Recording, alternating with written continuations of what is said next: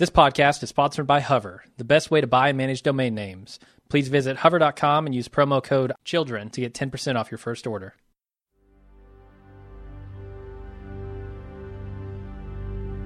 He has to pay the iron price. He has to pay the iron price. He'll never respect you while he lives. Watch it all come around as I lay on the ground. Joffrey, Cersei, Illipain the Hound. They all think I lost, but I know where I'm bound. I'm the blood in the north when it all comes down. My word is my bond, and my bond is my word. Valar Dohaeris, all men must serve. See as a raven flies, and time slips by. Valar Morghulis, all men must die. Welcome to the Game of Thrones podcast, brought to you by BaldMove.com. We're the officially unofficial podcast for HBO's Game of Thrones television series. Tonight, we're covering the finale of Season 4, the 10th episode, titled The Children. I'm your host, Aaron. And I'm Jim. You know, every time I think I'm really bringing it with the intro, and then I listen to it, and I sound like a sleepy old man on NPR, so this time I just fucking went for it. I was going to comment on that, actually. You're blossoming into this podcast leader role. I like it. I've been doing it for years. It's good to see somebody else forced to do it. Because I always think, it's like, surely that was enough. Surely I brought the up-tempo. But no, I was just listening to last week's podcast. I'm like, who is this doddering old fuck that is trying to rock this microphone? So, reactions all over the map on this episode. I knew there was going to be a lot of book fan uproar. I was surprised at the sound and the fury of it all. That's interesting. Is it actually that people are in an uproar, or just the book readers are in an uproar? It seems like it's the sharpest divide of, you know, because it's mostly uproar over what is missing or what has been changed. And if you're a show watcher, you don't know. Sure, I have no idea what's going on. So my question to you is, as a show watcher only, what was your opinion of this episode? I really like this episode. Where do you see it fitting in the Game of Thrones canon as far as other finales? Oh, well, I think it's probably the best finale that Game of Thrones has ever had. Which might be damning with faint praise, because the finales have never been the oh my god episodes of Game of Thrones. Yeah, they're like episode 9, episode 8. Right. Those are the big ones. So yeah, I thought this was a really, really strong season finale for them. I don't have the problem of having read the books and knowing what was taken out and what they left on the cutting room floor. So to me, none of that matters, and I just see it as a really solid episode. Yeah, I mean, I tend to agree, and I don't, because I watched it again, and I'm like, well, maybe I won't be as swept up in the excitement and some of the awesome action scenes, because I thought that some of the best fight work yet, some of the best CGI work yet, I think it turned out that this was the most expensive episode that they've ever made. I know that last week's episode kind of ran a close second, and the Double D's in the weeks leading up to this said that they felt like this was their finest hour yet. So I don't know, maybe they just set the expectations to be sky high. Unfortunately, there's a lot of things that I can only talk with book readers about that we'll do in the spoiler section, and you won't be a part of, Jim. Yeah. So, but no, I quite liked it. I think it's easily the best finale. Again, there's not a huge amount of competition, because mostly the exclamation points have been this 9th episode. This season it was the 8th episode. Yeah. But I kind of feel like this episode hung right there, with some of the best. It's in my top 5 probably. Yeah, this was a really good episode. And we'll talk more about why when we get into the actual recap. Right. And I was going to ask you about where you think season 4 fits in among the other seasons as far as best, but I think that's a topic best left for next week. Okay. Because we're not done with our Game of Thrones coverage. No, we traditionally have a season recap podcast where we talk, I'm going to talk, it's kind of, some people consider it light spoilers. I do not, because it's never came back to bite me to where I've said something with background detail or how things have changed and it ends up ruining something. Just think about it. Or if they've already passed something chronologically, what's the odds that they're actually going to then reuse that material in the future? It's probably not going to happen. But it's kind of interesting to talk about how things went down in the books versus how things went down in the series. It's going to be really challenging this week or this season, because there's so many deviations and there's so much new information brought in. But it's always a good time and a good way to reflect back, get a lot of your feedback out of the way, Jim and I will talk about our overall impressions. That's coming up next Tuesday.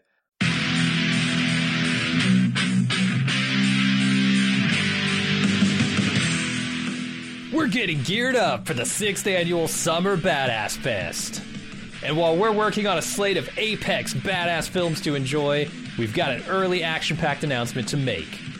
Just like last year, we're kicking off Badass Season with a live movie watch and podcast recording. We've rented out a theater for connoisseurs of action films and Bald Move fans that just want to have a great time. Unlike last year, this year's movie is top secret. Hush hush. No hints, except it's incredibly badass. It stars an absolute icon of the genre. We're willing to bet most of you haven't seen it, and it's going to be an incredible viewing experience with a packed house of Bald Movers. Those of you who came to last year's screening of Total Recall know what a party it was. And those of you who didn't, now's your chance to experience it. Meet me and Jim, order some custom movie-themed drinks at the theater's full bar, then watch us record the full podcast for the movie. We reserved the venue over twice the size as last year, but seating is still limited. It's happening Friday, June 21st at 7 p.m. in our hometown of Cincinnati. Get full details and buy tickets at baldmove.com/live. Cincinnati's actually a pretty great city to visit, and we've got lots of details for side adventures on our event page as well. The Reds are playing the Boston Red Sox in their fantastic Riverside Stadium. The thrills of Kings Island just minutes away, and I'll be leading a kayak trip down to scenic Little Miami River on Saturday. Again, get full details and get your tickets now on our Badass Fest 6 page at baldmove.com/live.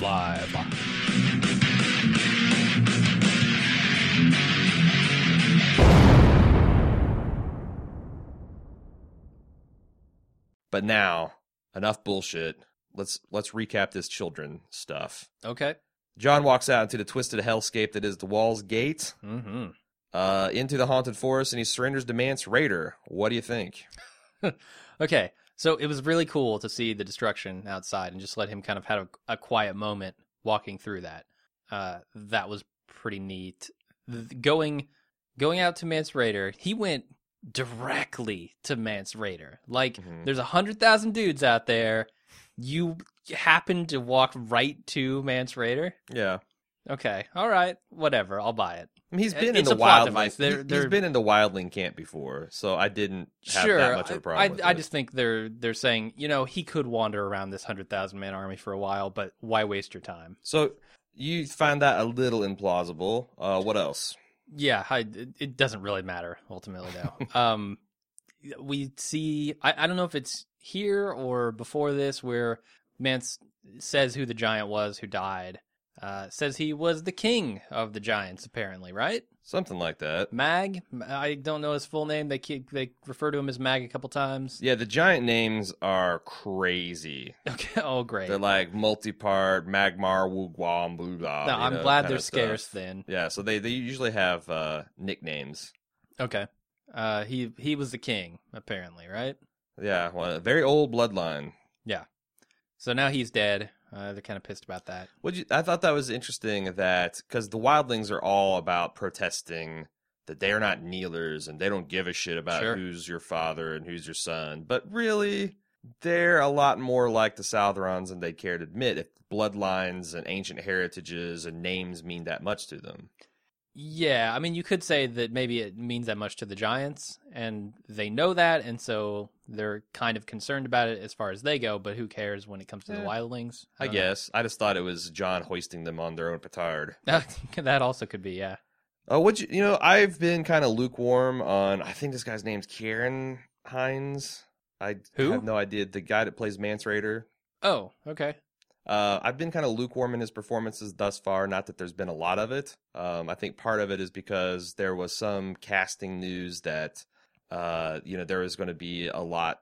The guy who played Aragorn, whose name's escaped me in The Lord of the Rings, Viggo Mortensen. Oh, yeah. That there was talks that maybe he would be, and people were kind of excited about that. And then we get this guy, this kind of old doughy looking dude. I feel like, I don't know whether it was just the greasy, stringy haircut or whether he just had better material to work with, or maybe Kit Harington has grown as an actor in the last 2 years, so you can actually stand against him and have him rise to the challenge. But I liked him as this king beyond the wall a lot more. Okay. Are you feeling me on that, or is it just kind of same old, or what? It's weird because when I was watching this episode, I was thinking, do I respect this character? Like, this guy playing this character. Can I really put myself in the scenario with him playing it? And I feel like he has gotten better. Like, Yeah. I was actually thinking that during the episode, and I don't know why, because we've seen him before. Do you think this, let's get to the end of the scene, and let's get through Stannis first before I ask that question. Okay. I do think that, why do you think that if he was honest in this whole attention to, hey, we're not here to conquer, we just want to hide behind your wall, why wouldn't he have shared that with Jon? Why wouldn't they have tried to get in contact with the Black Brothers and try to negotiate peace before they just started, killing everybody at Castle Black and attacking? I mean, they didn't even try.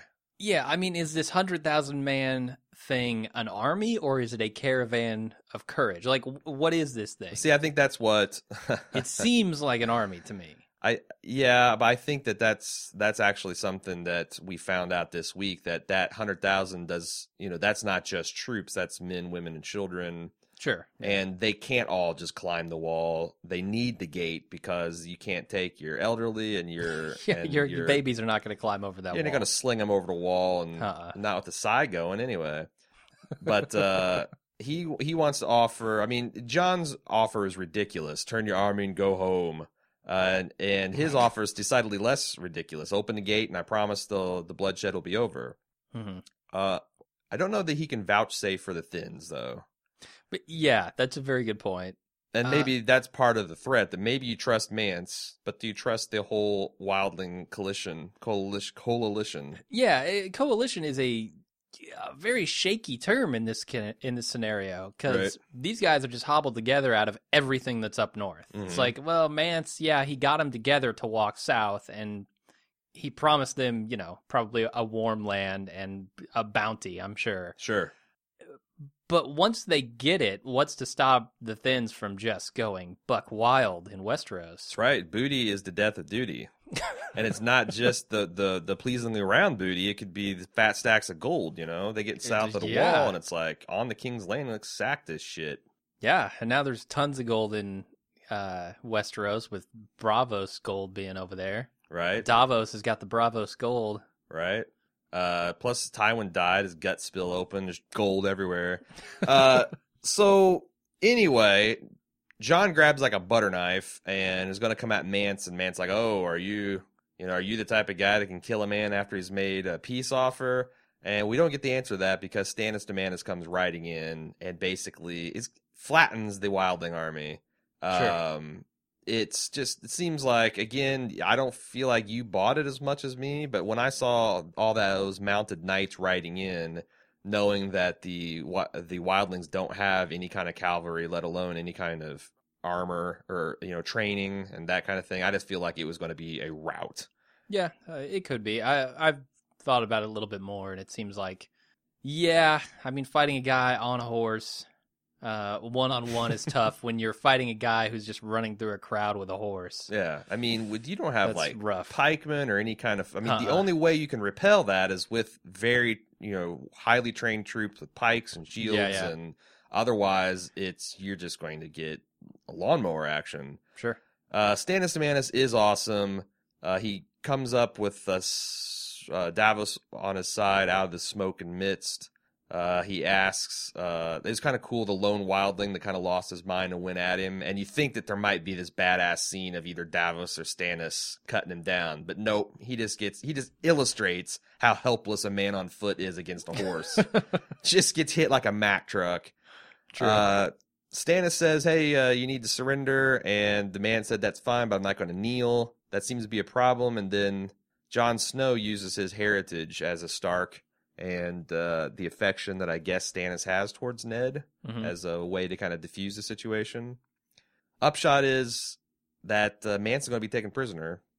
Yep. But what are we going to do with the 100,000 wildlings beyond the wall? Apparently just let him sit there and starve because he said he can't feed them. He can't really do anything with them. I don't think, even if Mance surrenders, like we've talked about how shaky this army is, if Mance surrenders, what's to say that the Thin are going to surrender? What's to say the Giants are going to surrender? I mean, that might be his secret weapon. I mean, how effective is a giant against an army of horses?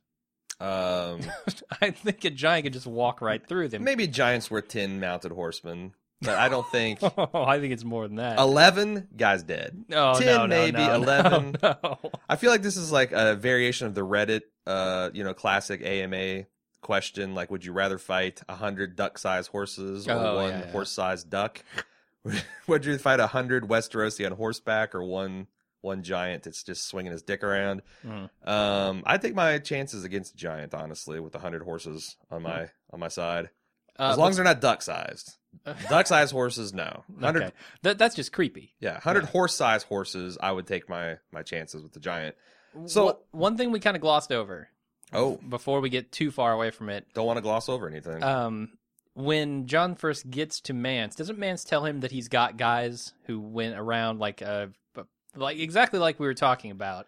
Yeah, during the battle. That's one of the things I want to talk about now, so we can talk about it. Perfect. He says he's got guys going out in one direction, I think. Yeah. And climbing the wall and then coming in. Well, he started a boy band? Oh, Westeros' dude. Well, oh, Jesus. Yeah, they're going to sing them off the wall. Yep. It's going to be like the Pied Pipers. All the teenage girls just come running, screaming. It shatters the wall. Yeah, so my question is, this scene, all in total, till we cut to the next one, is right around 10 minutes. The last episode is a little short, about 51 minutes. What if they just took those 10 minutes and put it on the last episode? Isn't that automatically a way stronger episode 9? I don't think it's a stronger ending for episode 9. Like, Jon Snow walking out of that tunnel, determined to go find and kill Mance Rayder, is a pretty cool ending for last episode. Okay.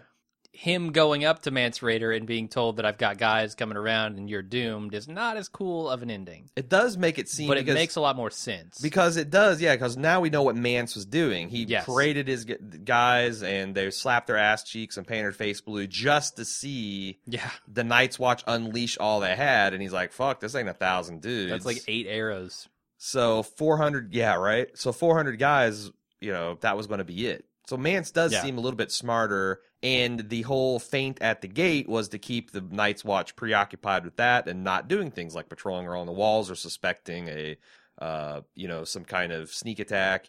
Yeah. So I feel like that would have made that seem cooler, and maybe you don't end with Stannis triumphant. Maybe you actually end with the his troops coming in and doing that thing, the awesome pincher maneuver he rolled out, and then maybe Stannis and Davos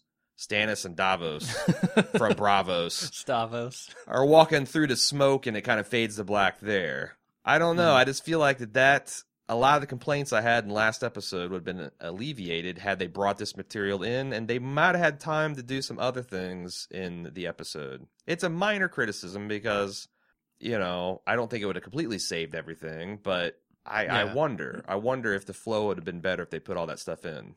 Maybe, but I mean, that's ultimately, what does it matter? People, when they're watching this, probably aren't going to watch episode 9 and then wait a week and then see episode 10. So you're making the argument for, in a binge watch, longevity, yeah. This, this only affected the 7 million some people who watched and another 7 million people that pirated. But not like the probably 100 million lifetime they're going to watch this thing, All right.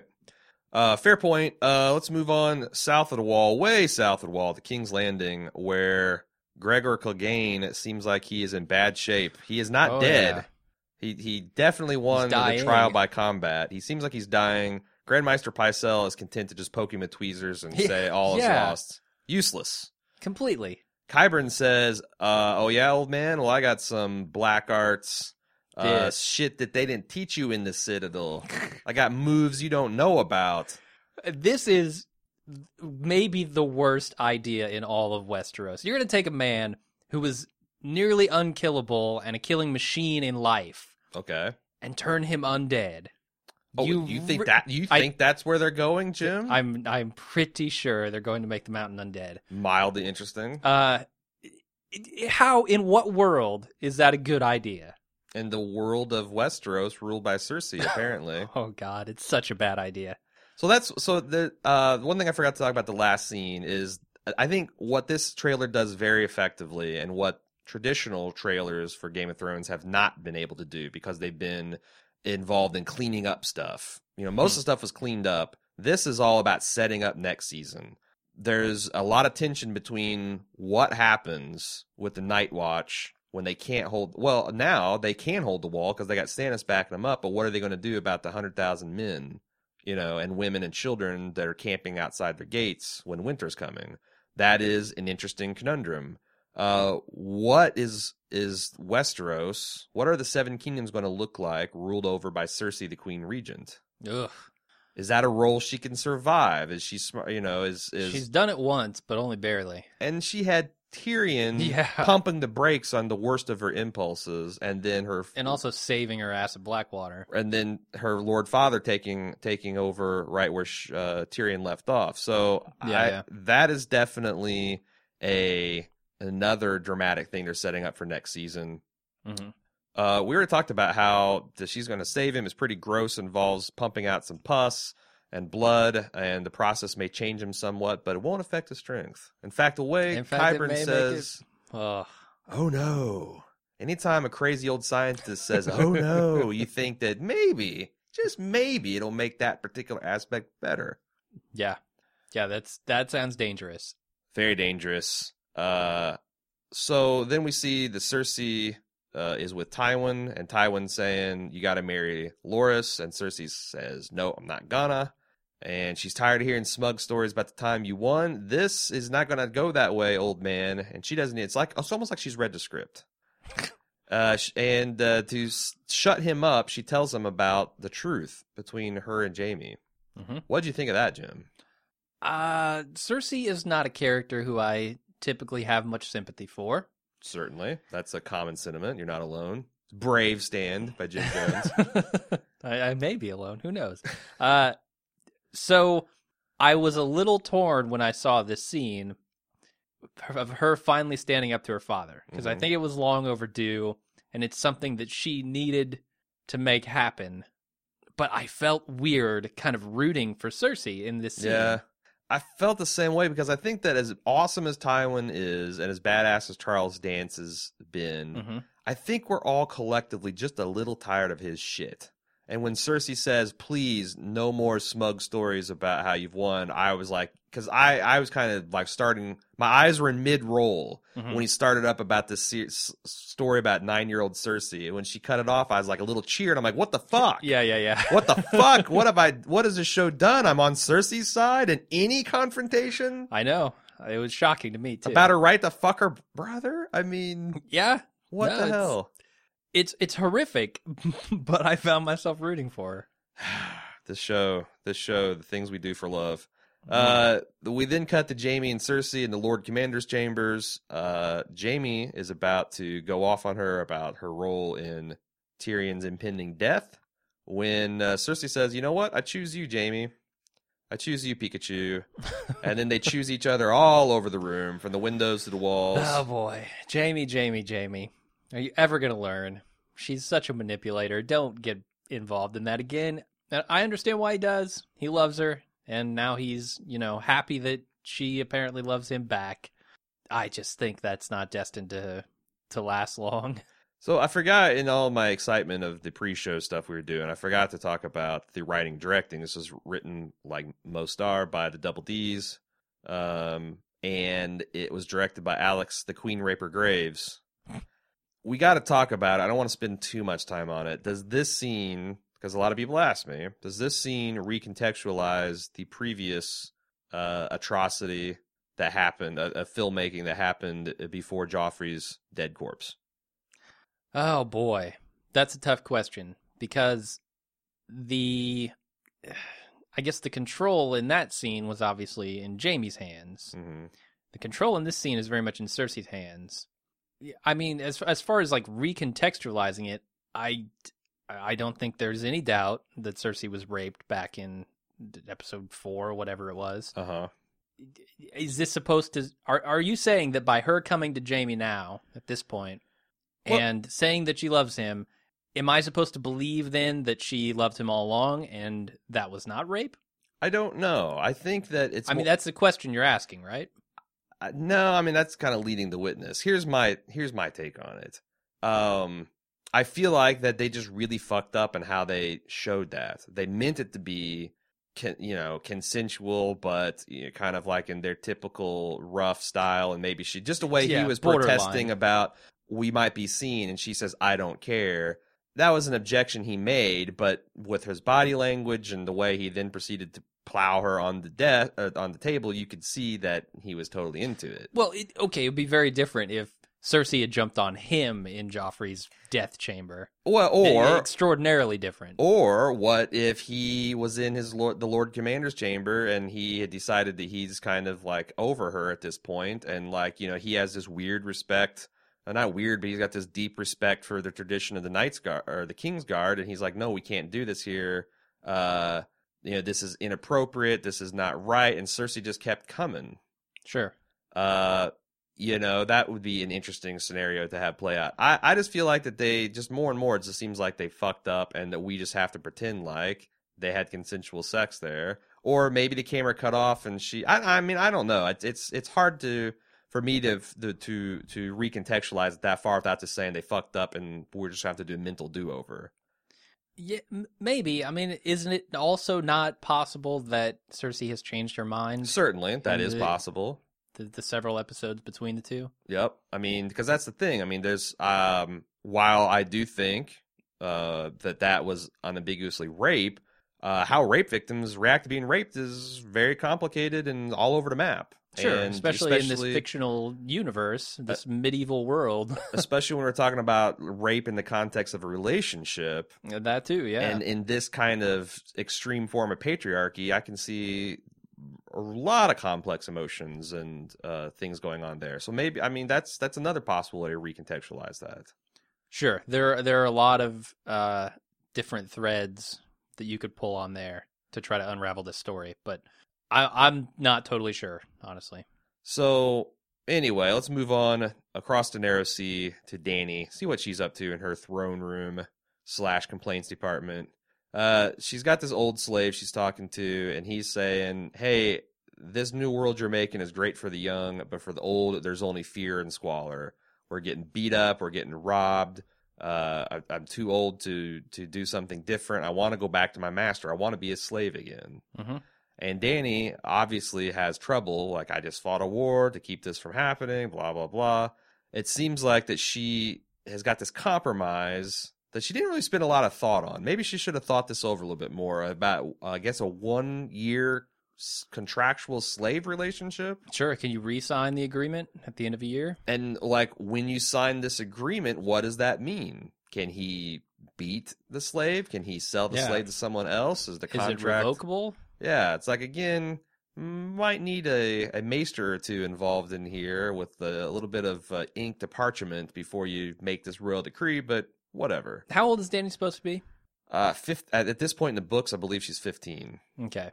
And Barristan says nothing about maybe this is not the perfect idea. Well, there again, this sets up, just the last scene set up what is going to happen with Jaime and Cersei kind of co-ruling the kingdom as a couple. What's that going to look like? What's it going to look like with them kind of being openly incestual? Mm-hmm. They're coming out of the incest closet, maybe. Yeah, that's a bad closet to come out of. Yeah, is that what kind of repercussions is that going to have? This is all about now Dany's taken over. She wants to rule as a queen, but it's not just worrying about goats. It's not just worrying about betrayals. There's a lot of moral conundrums that she herself has caused. Sure. Yeah. And they've been showing us this for the past several episodes. This is nothing new, right? Right. It's just the latest round of it. And it's a big round. Yes. Like, there's a lot of stuff that goes down. Actually, this guy, this old man who knows nothing but being a slave, mm-hmm. He was only 30 when he walked in that room, but her title went on so long that he aged to be an old man. I mean, can her title get any longer? We cut in halfway through the title, and it was still a minute and a half of title. Yeah, it's pretty ridiculous. I think they added to of the Royanar as well. Oh God, does she do this because she likes it? Does she do this because it's a custom and it's tradition? It's job security for Miss Sandy. What do you want to do? Cut her out? Well, she's the only one who even remembers my title at this point, so we got to keep her. And the fact she has to say that before everyone enters the room, my God. But the real other shoe drops when we have this bereaved father, which I kind of, what did you think when he steps into the room with this bag of something and he's weeping? Where did you think this was going? I assumed it was his child. I didn't realize that the dragon had torched it. Okay, so you didn't know until he opened it up. Okay, so okay. I thought, his child's died for some reason. She's gonna have to deal with another moral Gotcha. issue. But no, it's the dragons, especially the big black one, Drogon. He's on the loose, hanging out the Black Cliffs. He's very, little Batman-y here. Yeah, he's the emo dragon. Maybe hang out at the Gray Cliffs or the White Cliffs or the Yellow Cliffs. Do you have to hang out the Black Cliffs because you're the Black Dragon Drogon? Yeah, come on. That's cliched. You gotta start calling, rolling around in the Drogon mobile with your Drogon belt and Drogon, it's like, come on. Add a little color to the situation. So Dany decides, and there's great performances. I thought from this, his father to be kind of, bereaving his child, to Dany's reaction to her dragging her CGI dragons down to the catacombs, chaining them up. Obviously very ironic because she's the mother of dragons and breaker of chains. She's also the chainer of dragons now. Yep. So you weren't very moved the first time you watched this. You found it hard, I guess, to care or to empathize with Dany. Any luck on the second or subsequent watches? No, not really. I still see these dragons more as pets than children. She walked out of fire with them, but she doesn't care about them. We haven't seen her interact with them much at all. It's like we got one scene of her feeding them whatever. Yeah. And calming them down when they were fighting, but that's really it. It's interesting you say that because, yes, she's clearly a terrible dragon mother. Okay. But fiction is full of terrible mothers that nevertheless love their children and regret that they're terrible mothers. And yet, I just don't think that if Betty Draper were to send Sally to her room and started crying. I think that's happened. I'm pretty sure she locked her in a fucking room at one point. So, but she didn't start crying, right?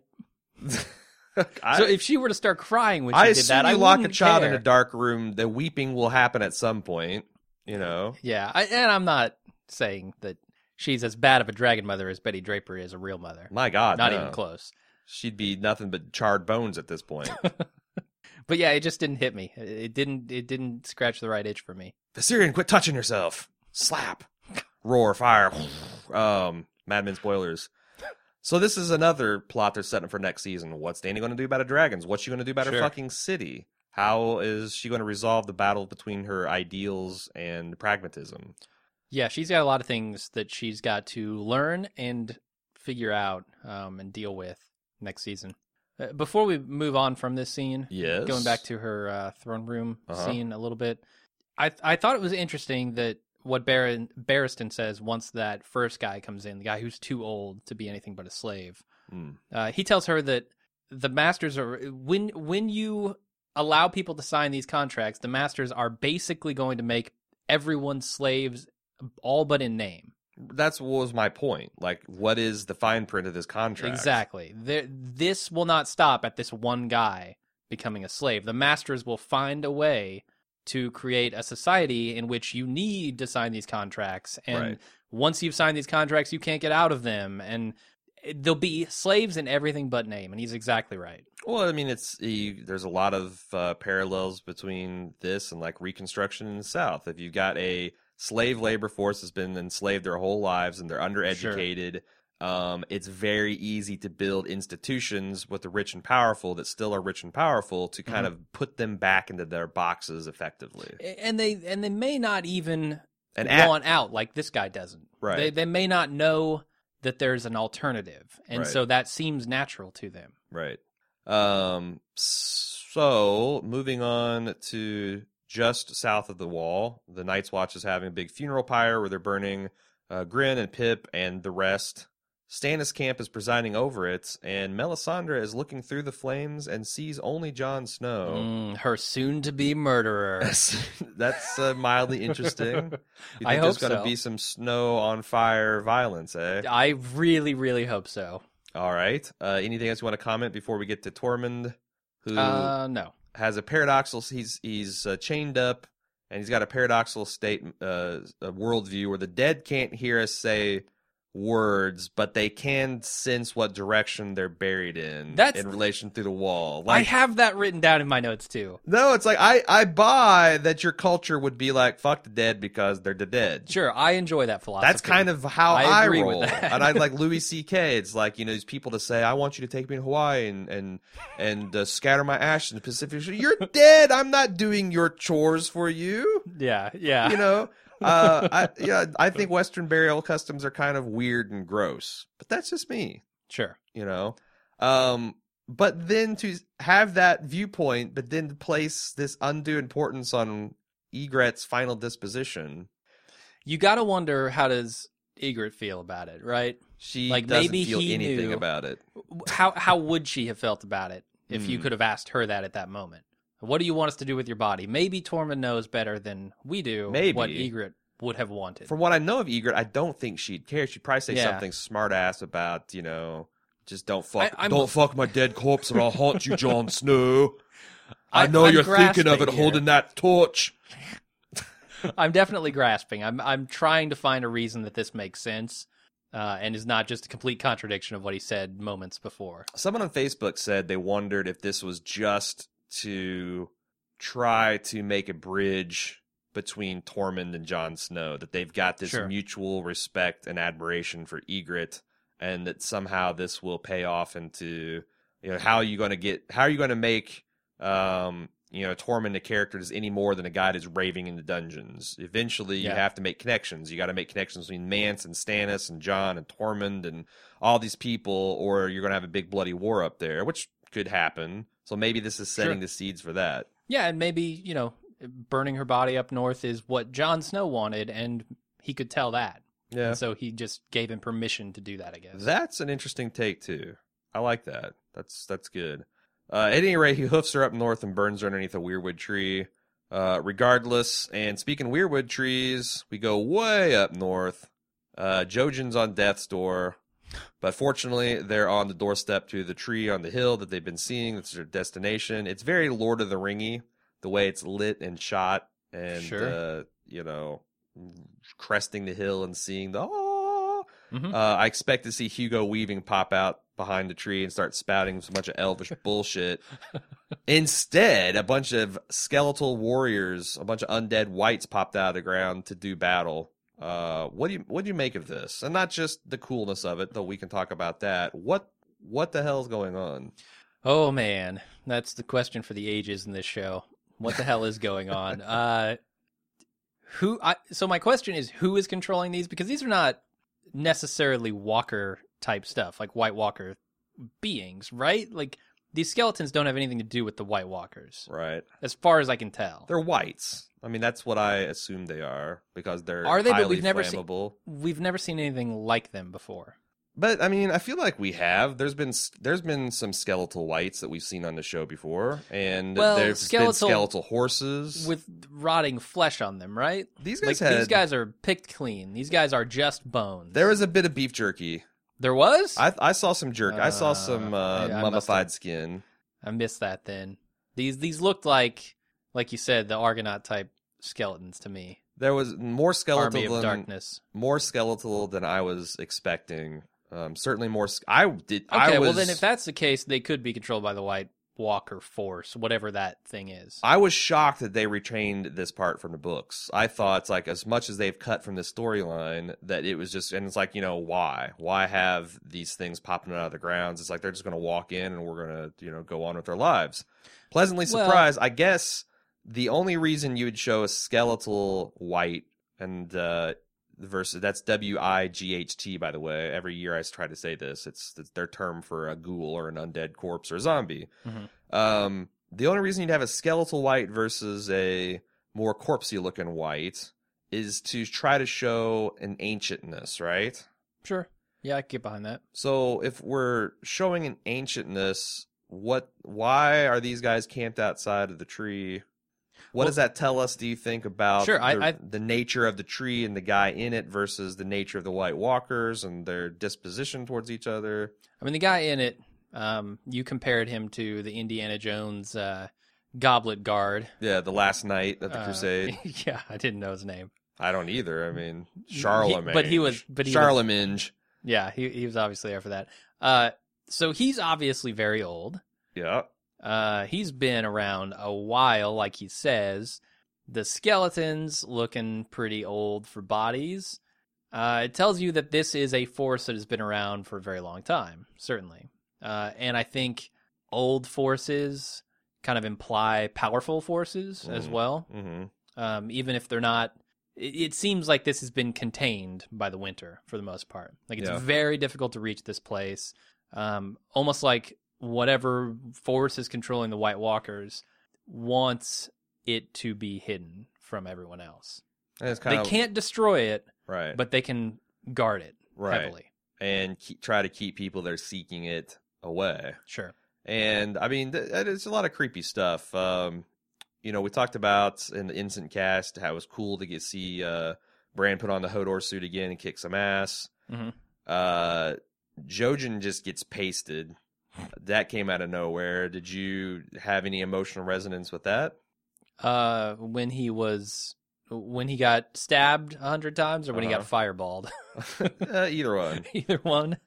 Kevin, no, absolutely zero. I felt nothing as well. Didn't care. Didn't really connect with Jojen, but whatever. Good on him for getting Bran to his tree. Yeah, I think he was a fine character. He was just a vehicle for Bran. Yeah, that was all. Yeah, I care a little bit more about Mira because I feel like she had some more stuff. I mean, she had their rivalry with Osha. Mm-hmm. There was a little bit of chemistry between her and Bran.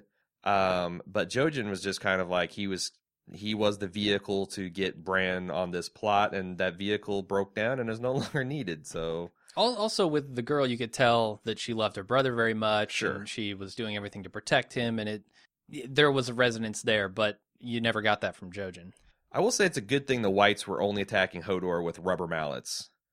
Any one of them had knives, and this battle would have been all over. Every other White had a knife or a dagger or a sword, but these guys were just hammering at him with these ridiculously large wooden hammers. So apparently the only two shoe cobbler Whites attacked Hodor. Speaking of the ridiculously large, okay, I like that they had Bran on a sled here, because how do you expect Hodor to carry around a 30-year-old man? I guess that's also the guy that plays Hodor is got like a little bit of Andre the Giant syndrome. He's got a bad back, or has he developed one over the years? Okay, so he was actually having a hard time with the scenes where he had to carry him. So they invented this kind of sled litter thing to take the strain off. Mm-hmm. Anyway, what do you think about the Child of the Forest? This little elfin girl. Baking cookies in this tree day and night. I don't really know what to think of her. I mean, she's one of the clearest examples of pure magic, I think, in this series so far. Right. I mean, she's launching fireballs from her fingers. Sure. Which seemed deadly effective. I don't know why she couldn't just stay out there the entire time. Right. Destroying skeletons. She's just fucking with them. Yeah. So I don't know. I will tolerate her. Brad's like, really? You let my friend die? My sick, fevered friend? You could have just fireballed everything around here. I had to make sure you were worthy, Brandon Stark. You're an asshole, Child of the Forest. That's what you are. Interesting. So they make it into the tree. Saruman the Dingy welcomes them to Carcosa, saying he's watched them with 1,000 eyes in one. Bran says, "Are you going to help me walk?" And he's like, "You'll never walk again, but you will fly." What does he mean by that? Well, I mean, there's obviously the warging into birds potential. I mean, that's a literal flying. But what if he wargs into something that walks? Well, that's true. Right? And he already has. Yeah, he already has. He should have just called bullshit. You're a liar, old man. So that child's an asshole and you're a liar. I'm out. Well, I'm just saying, that if you're going to assume that he meant warging, Yeah. that can't be true. Okay. I mean, I obviously my hands are tied about a lot of this discussion. Do you have Yeah. any fire that you want to bring to this, or No, I have no idea what he meant by that. okay? So Definitely something that I will be continuing a conversation in the spoiler section about. Fucking Podrick. I swear to God, we're in the Vale. He's supposed to hobble the horses, and Come you let the on. horses go. Can't tie a figure in 8 hobble. I mean, who among us can't? Not Podrick. They have to walk 30 miles to the Eyrie, and he has to carry all their saddlebags. Arya's practicing swords, and the Hound's taking his shit. And Brienne and them square off over custody of Arya. What'd you think, Jim? Go. super tense while they were kind of arguing over Arya. Right, They both got their hands on their swords. right. At one point, somebody says something that spooks the other, and they pull their sword halfway out of the sheath. Yeah, This whole time I was like, oh no, because I know this can't go well if they actually fight. And I kind of want both of these characters to stick around. If they get in a fight, I know that one of them is done. yeah. Because it seemed like a winner takes all kind of fight. Yeah. And yeah. they're both one of my favorite characters. Mhm. And, I didn't want to see either of them die, so I'm basically agreeing with you. I don't know what I'm doing here. Okay. A lot of people were giving the show shit for it's like, well, it seemed like they could have just had a few words and settled their differences, or, this wouldn't have had a fight if they'd actually talked instead of just going right to combat. On the other hand, from the Hound's perspective, this looks incredibly bad. Yeah. He knows Podrick Payne is a Lannister squire. Mm-hmm. He sees that she's got Lannister armor on and Lannister gold, and she's throwing around the name Valyrian Jamie. steel. And it's like, this just looks like, and he knows the Lannisters are liars, and if they sent someone to take Arya, they probably would do something. I mean, it's even suspicious that she's this kind of warrior woman, almost like if Tywin Lannister had handpicked a person to come and kidnap Arya without a fight, he would probably pick Brienne. She's not a Northman. She's a Southron. I don't know that there's any way she could have talked her way out of that fight. And if the shoe was on the other foot and it was the Hound coming in and him being a Lannister dude, maybe Brienne's reasonable enough. Yeah. But the Hound is not that guy. He's not the diplomat. He's not the Littlefinger. Certainly. No, and I think you said as much in the instant cast. He's the guy in the armor with the big fucking sword, and he's not going to go the Syrio route. Mm-mm. I thought this fight, and there's been increasingly epic fights. Mountain and Oberon was very awesome in a kind of a showy Ray Parks, Sure. Leaping Jedi kind of way. But for just sheer realism and brutality, it's hard to top this fight. I mean, it like Sepinwall said, it's like it was watching two characters descend into barbarism. They start off upright and they're exchanging sword blows. Yeah. Then they start exchanging fist blows. Then they start exchanging rocks to the head. Then she punches him in the balls. He kicks her in the vagina. She throws him over a cliff. Yeah. It's pretty terrible. We see him. Arya escapes in all this because, again, Pod can't do one damn thing right other than apparently please women. She runs off, and Brienne's trying to find her. Arya finds the Hound. He's in bad shape. He looks like shit. He's got his femur sticking through his leg. Mm-hmm. Pretty bad. He asks for the gift of mercy, and she doesn't give it to him. Before I talk about that, I want to ask you one question about the fight. Okay. They made a big deal last episode, or no, the episode before, about the Hound having his flea bite. Sure. And Arya specifically saying she thinks that's slowing him down. He's not walking as fast anymore. Sure. When they roll up to the Eyrie. Do you think that they meant for that scene to tell us that the Hound has been diminished by this and that that's why Brienne beat him, or that Brienne's just a badass? Man, that is a great question, and it's something that's oft debated in Game of Thrones forums because every week someone Okay. has the brilliant idea to be like, "Who's the best swordsman in the Seven Kingdoms?" Oh God, it's Jaime clearly. It's well, been said 1,000 times. You got to say both hands, Jaime. Both hands, because Jaime, if you don't certainly. fucking say that, someone might think that the one-armed left-handed Jaime's the come best. on. I'm just saying this is. I know. This is nerds on the internet. They love this stuff like a baby loves its mother's milk. So I will say it does seem like that both Martin and the showrunners have to come up with excuses for why Brienne is winning. You know, Jamie has been rotting in a cell for months and both hands are tied. Yeah. And she beats Jamie. The Hound has got a flea bite and he has been, you know, Arya just said last episode that you're looking a little slow. I feel like that they kind of made him up to where he's a little gray under the eyes. He just taken a big shit. That takes a lot out of a man. I feel that Brienne is a genuine badass. She kicks Sir Loris's ass, who's more of a tourney knight. But still, I feel like that she could, kind of any given Sunday situation, take Sandor Clegane on his best day. But I think it'd be kind of like Sandor probably wins 7 out of 10 times. Yeah, that feels about right. I mean, we've seen her take on 3 random dudes in the woods and win. So I certainly believe that she's a badass. I also know that the Hound is a badass. Sure. Like, of the badasses in Westeros, he's probably number 2. Right. Right next to his brother. Right. So to say that, oh, well, I don't know if on his best day Brienne could beat the Hound, that's not an insult to Brienne. No. She's a badass, not knight. Yeah. But yeah, I think they were telling us the flea bite is affecting him. And she had better armor. She had better arms. Valyrian steel, although apparently you can just grab one of those things. I guess, yeah. And a very strong person won't be able to pull it out of your grip. I mean, that's going... Like I said on Facebook, my balls retract just thinking about grabbing a blade so hard that your bones are biting into it. Yeah. He robbed Reuter, but no, I feel like that she could...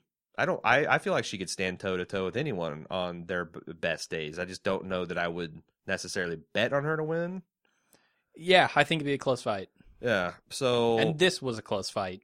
And the other thing is, injured, so. You also got to throw in that she's a little hung up on the fair. She's a little Jon Snowy. She's a little hung up on what a true knight does or doesn't do, where I think Sandor doesn't, obviously give a shit. A true knight doesn't kick you in the vagoo, that's sure. That's right. Which would you rather take? A fist to the balls or a full-on... It's impossible. Soccer-style kick to the vagoo? It's impossible for me to answer that. All I have are the balls, and I know how bad that hurts. I'm just saying, just taking a kick right to pubic bone, let alone to your whole labia clitoral assembly, that can't feel good.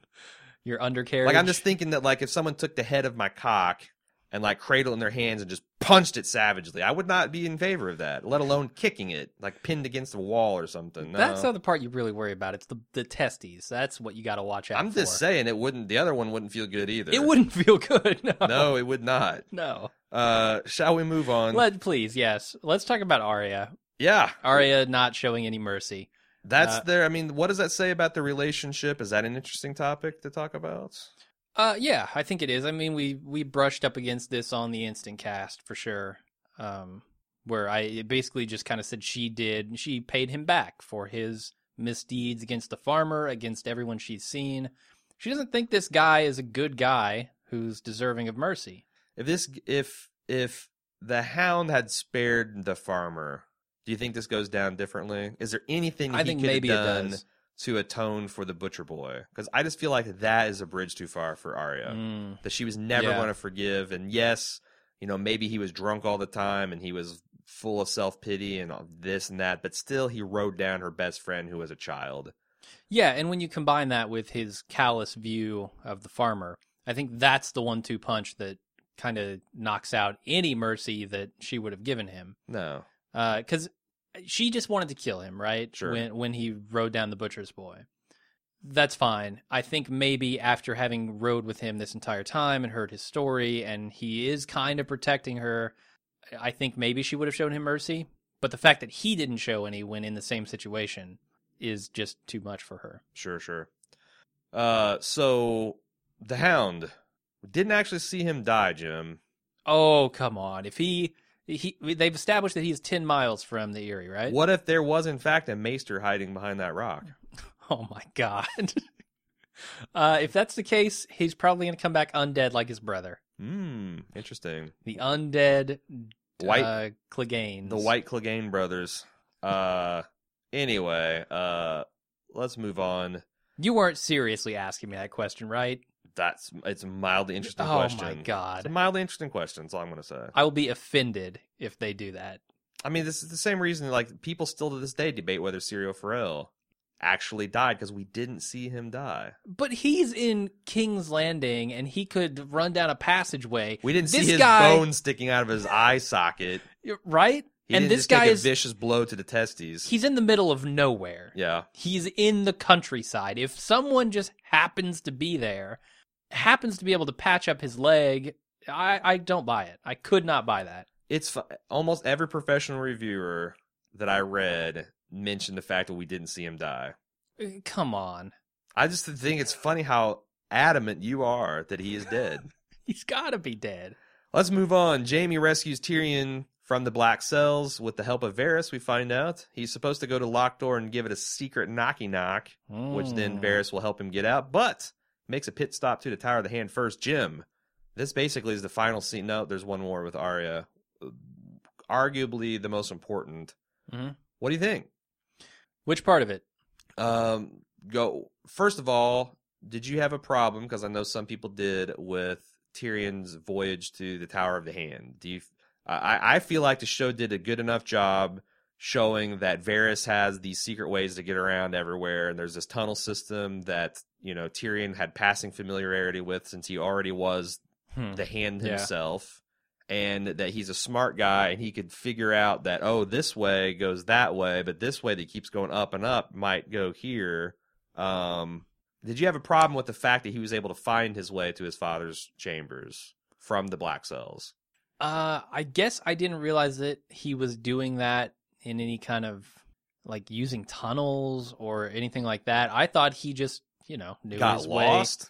No, not got lost. I knew he was doing it with a purpose. Oh. But I didn't realize that he had used some kind of back channel tunnels. That's clearly not. I mean, unless those are secret tunnels, it would be ridiculous that the Black Cells would directly connect that way to the bedroom of the Hand of the King. Yeah, you're right about that. I didn't realize. I mean, that this at the is time. like we joke about watching 24, like the laundry chute that goes directly to the secure data center. Mm-hmm. I mean, where we house our most dangerous convicted felons that we're either going to kill or send to the wall, can we get a tunnel that will lead right to the bedroom of the second most important person in all of Westeros? I guess I assumed that his journey was much longer than it was. I assumed it took, like, they just cut 5 minutes, 10 minutes out of this journey. God bless him for doing that. So I didn't even realize he was in tunnels. Okay. But, I mean, sure. I mean, you said that, I don't know if this is a spoiler, but in the books he is much more, they make a point that he is very familiar with these tunnels. Yeah, in the books Shay doesn't just hang out in his bedroom all the time. She's actually out at this other location, this mansion that he's holed her up in, and that he uses these tunnels that there's this character, I think it's Aegon the Unworthy, who's this kind of like notorious whoring drunkard king, and they kind of intimate that he had some of these tunnels installed so he could get to places without being seen, and that Varys has made use of these tunnels to get from here. That's how he visited Ned Stark in a cell in secret. And that Varys had introduced him a little bit to that so he could smuggle Shay in and out of his bedroom. Again, how the hell could that possibly be a spoiler? If in 7th season Shay comes back from the dead and murders someone else, then you can say fuck you, Aaron. Yeah. But or Aaron. Whoa, speaking of spoilers. So in my mind, it didn't even come up as a concern until I started seeing people say bullshit. But that's kind of like, as a book reader, just kind of filled that out. I just want to know, as a show watcher, it didn't seem like you had a problem with it. No, I didn't even notice it, honestly. Yeah, and he's former resident of the Tower of the Hand. You would think that he would know how to get there from the cells, blah, blah, blah. Sure. In killing Shay, is this a justified killing? I think so. How did you feel about it? Because a lot of people were worried. They made some structural changes to the character of Shay to make her broadly more sympathetic from the show to the books. A lot of people were wondering, man, when Tyrion ends up killing her, is this going to seem like it's going to put viewers off? Didn't really get a problem with that either. She was not that sympathetic, in my opinion. She did not understand the danger she was in when Tyrion was trying to send her away. She didn't understand why Tyrion ultimately had to resort to sending her away the way he did. She then turned on him completely in the trial, Sure. lied about everything, basically sentenced him to death, and now she's sleeping with his father. That, to me, adds up to being strangled on the edge of your bed. Does that okay? All right, that's an interesting point of view. In Westeros Okay, terms. all right, Yeah, all I right. will qualify that. All right, let's. Do you buy that Shay? Because some people call bullshit on the fact that Shay jumped in Tywin's bed. That if she was so in love with Tyrion and hurt, that seems an odd move for her to make. What do you think about that? I kind of agree with that, and I think that she might have been pressured into it, honestly, by the dancer. I feel like it's within her character as a survivor. This is the woman who was going to single-handedly okay. protect her and Sansa from the hordes of Stannis Baratheon coming in with a dagger. I feel like, and she's the one that's clawed herself up from her station as a whore. Now she's made it all the way to King's Landing. Sure. I feel like once she got over the Tyrion thing and betrayed him and did it with malice aforethought, Sure. that I totally buy her appealing to Tywin and trying to keep climbing up that ladder of chaos. Yeah. I mean, Tyrion was no longer a rung in that ladder. No, and it's his own doing, because you said it's unsympathetic. I kind of disagree. I don't find her sympathetic because I don't like her character and I don't like the actress portraying her. Yeah. However, and yes, she was ignorant to the dangers. She was naive to the dangers, but it's not like that was a calculated move. She literally didn't understand it, so it was a slap in the face when Tyrion rejected her. Yeah, but Tyrion tried to explain it to her, and multiple times. Well, but again, I don't know. I don't think that affects her sympathy. I just think it affects. Yeah, that part doesn't. But once she It's betrays him, it's a tragic misunderstanding or tragic misalignment of risk assessments. yeah, I guess so. So he then takes the crossbow off the wall. I believe it's the same crossbow that It is. that Joffrey was always using Yeah. to do his dirty deeds with, and the loader. And he interrogates Tywin on the crapper with his crossbow. One thing I thought interesting, that at no time, even after the first crossbow bolt was in him, did I think that Tywin saw Tyrion seriously as a threat. Mhm. The fact that you, my son, that I've despised my whole life, are going to actually threaten me. This is just, no, I'm going to be able to talk my way out of this, and you're not going to be able to pull that trigger. So I had a minor problem with this scene. Okay, bring it. Tywin, you're right. I don't think believed that Tyrion was actually going to shoot and kill him. Several times, like 4, maybe 5 times, Tywin gets ready to stand up and then is backed down by a twitch or a lunge from Tyrion. Without even wiping. Sure, I mean, I'll let that slide. Gonna 'cause waddle back to your he's chambers. in mortal danger. But my point is, he does to some degree believe it. Otherwise, he would just stand up and start talking at Tyrion like he always does. Okay. On some level, he was threatened by that crossbow to the point where he wouldn't even stand up. Okay. I mean, yeah. Multiple times. I mean, they did it 4 or 5 times. No. I see, but I feel like that's kind of that was him, just kind of placating or appeasing him going on. But I still didn't think he really thought he would shoot him. But yeah, obviously, But if he why- lunged at him, made a sudden movement, maybe. But if he just kept talking with him and started appealing to like, look, this is shameful. Let's talk like men. That he would be able to do what Tywin always does, which is, Well, this whole win. episode, Tywin lost control of everything. And Lost think control about- of his daughter, his son, both sons. And I think that's going to be interesting when people later go back and kind of like marathon this or binge watch it, is that Lannisters were Yeah. here, cackling over the corpse of Ned Stark's family and melting down his family heirlooms and forging their own swords. And Yeah. little by little, everything went away till now. You say little by little, but I think in this episode, they lost Joffrey, and that was a huge blow. Although it may have been better in the long term if these guys had survived. I think that Tywin, when he lost control this episode, it just fell apart like a house of cards. Well, no, Tywin is... He went from being in absolute control with an iron fist to being dead in the Right. span of an episode. Like he pissed off the wrong person. He pissed off Cersei, who chain reacted that to Jaime, Right. who then went and freed Tyrion, and Tyrion killed him. Like in a day, this happened.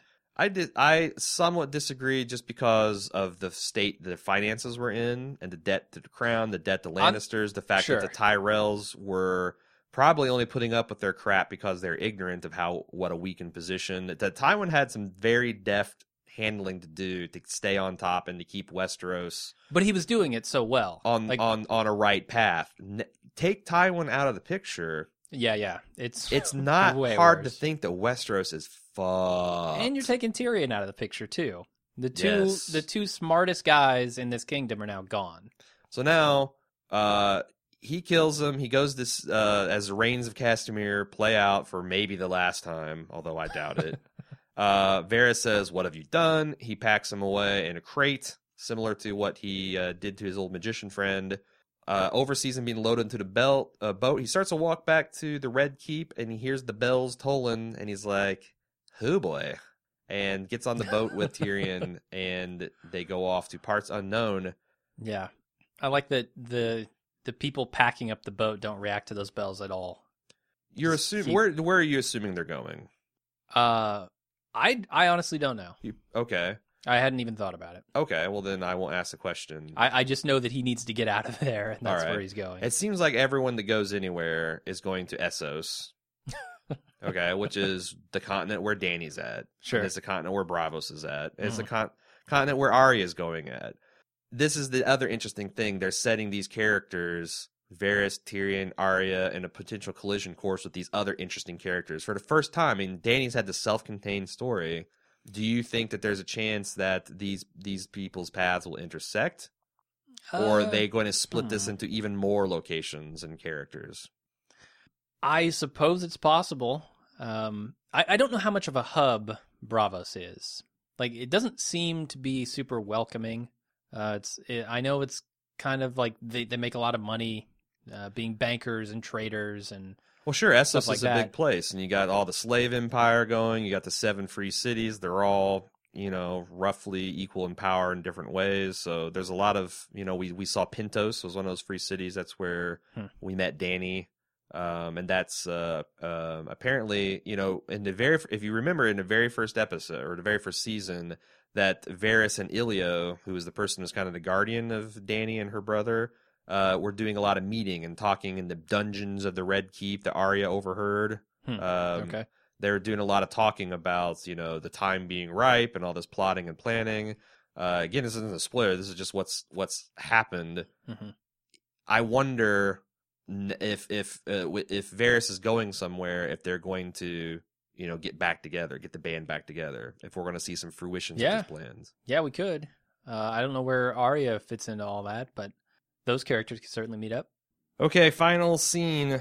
We had Arya bounce up to a Bravosi boat captain, flip him an iron corn, say Valor Morghulis, and upgraded to first class cabin to Bravos. Sure. Did you remember the significance of this scene from season 2? The finale of season 2. It's been 2 full years since we've had the payoff to this. Yeah, I mean, they showed it before. If you were watching live, they show it before the episode. Oh, right. The last on or previously on. Yeah. So, of course, I remembered it because they showed it to me.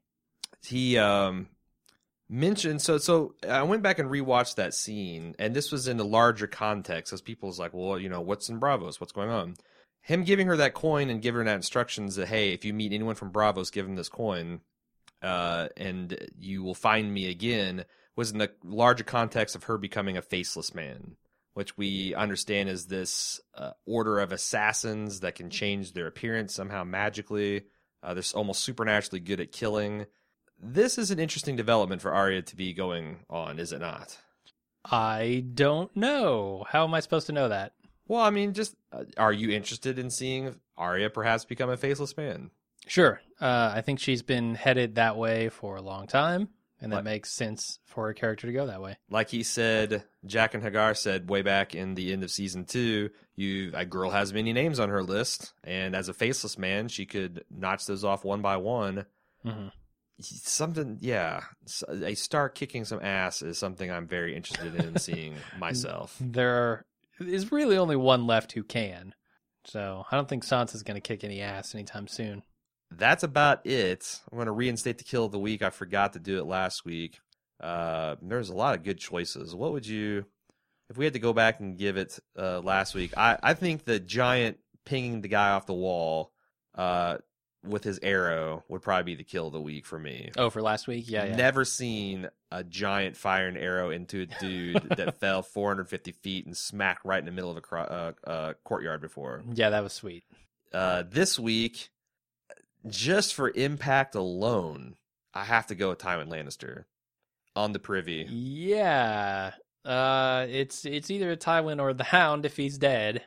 Yeah, but you're right. Tywin has a huge impact on the Empire. Where did you see this coming? Was this on your radar? No, it wasn't. I assumed I guess that we Tyrion glossed was going to get over out. all the shocking moments. So did you think that Tyrion was in mortal danger? Absolutely, yes. Okay, good. That's always good to hear. But you didn't see the thing with Tywin. Did you think? I didn't. Obviously, I think no one could see that Tywin and Tyrion would go out like that. But did you kind of have a hint that maybe Tywin's storyline was drawing to a close, or there was a threat of that?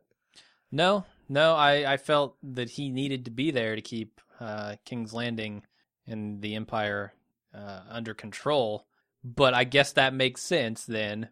Let's throw a little chaos in the mix and let's kill this guy who's the only thing keeping it under wraps. I feel like overall the Game of Thrones community that is into the spoilers did a much better job of preserving the surprises for the non-readers this season than last. That they had this kind of orgy of Red Wedding bullshit and the reaction videos and all that, and then everybody woke up the next day like the really bad hangover and looking at all the solo cups everywhere and like, man, what did we do? And sobered up this season. I hope that this rage that they're feeling about a lot of the changes that and liberties that the Double D's have taken to source material does not kindle that asshole candle. It's very easy to ignore all this stuff. How? Don't go on the Game of Thrones subreddit. Man, that's no. You have to avoid Reddit, Tumblr, Facebook, Twitter. It's real. If it gets out there in the popular culture, it's impossible unless you just don't get on the internet. I guess if your friends are assholes, avoid Facebook and Twitter. Everyone's got one asshole friend. Okay. Everyone. Probably so, yeah. So I'm just saying that I was very proud of the community, and I hope it keeps going to next season as well.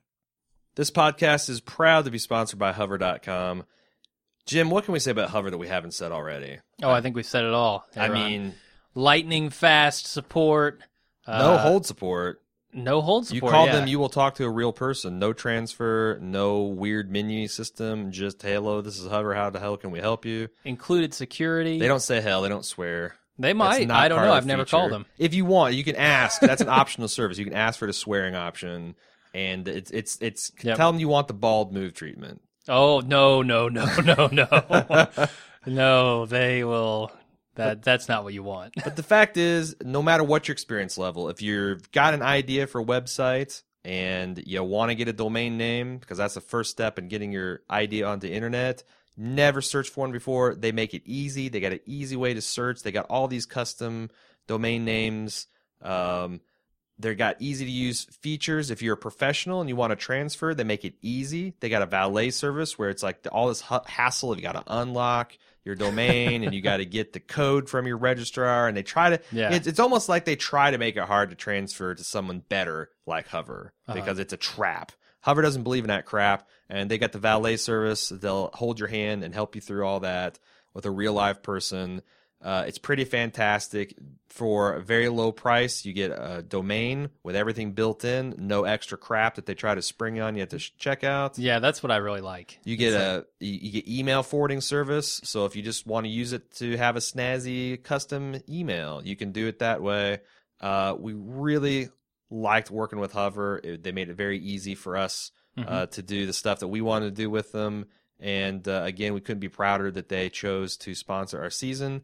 And the best part of it is if you use our special promo code CHILDREN when you check out, you will get a 10% discount on everything in that particular shopping session. So buy it all. Go there and load up. Buy all the that domain discount. names. Step 1, buy Yep. all the domain names left on the internet. Step 2, question mark. Step 3, enjoy Hover's fantastic interface and support. Step 4, profit. Sure. I think we've cracked the code. We've got a lot of other stuff to talk about. Go to hover.com and use that promo code CHILDREN now. We've got a lot of other stuff that's going on. There's a Breaking Bad Fest. I don't know if you heard this. If you go to facebook.com/Breaking Bad Fest, you can get all the information about it and get to their Kickstarter.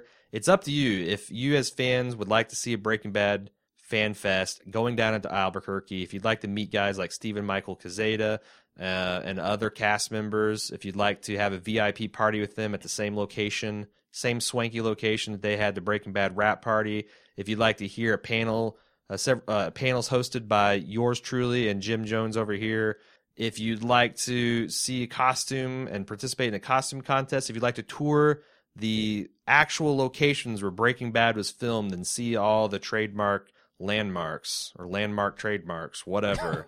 If you want to see that happen, it's up to you, the fan, to do it and support the Kickstarter. There's 24 days left. You can actually get tickets and VIP passes and other cool perks.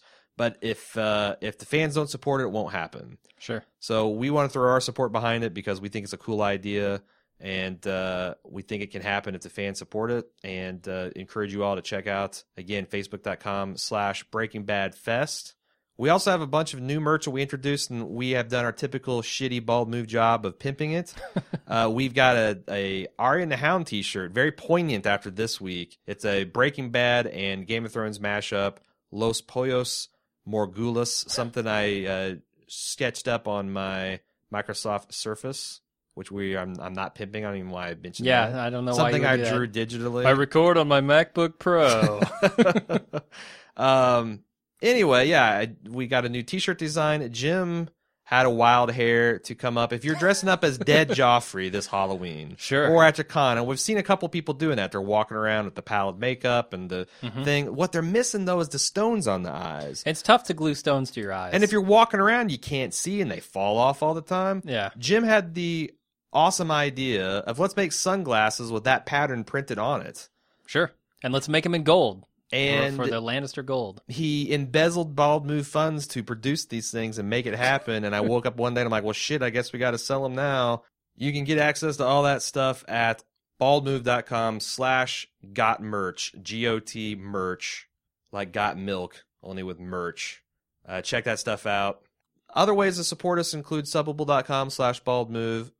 You know, you've heard it a million times by now. You know how it works out.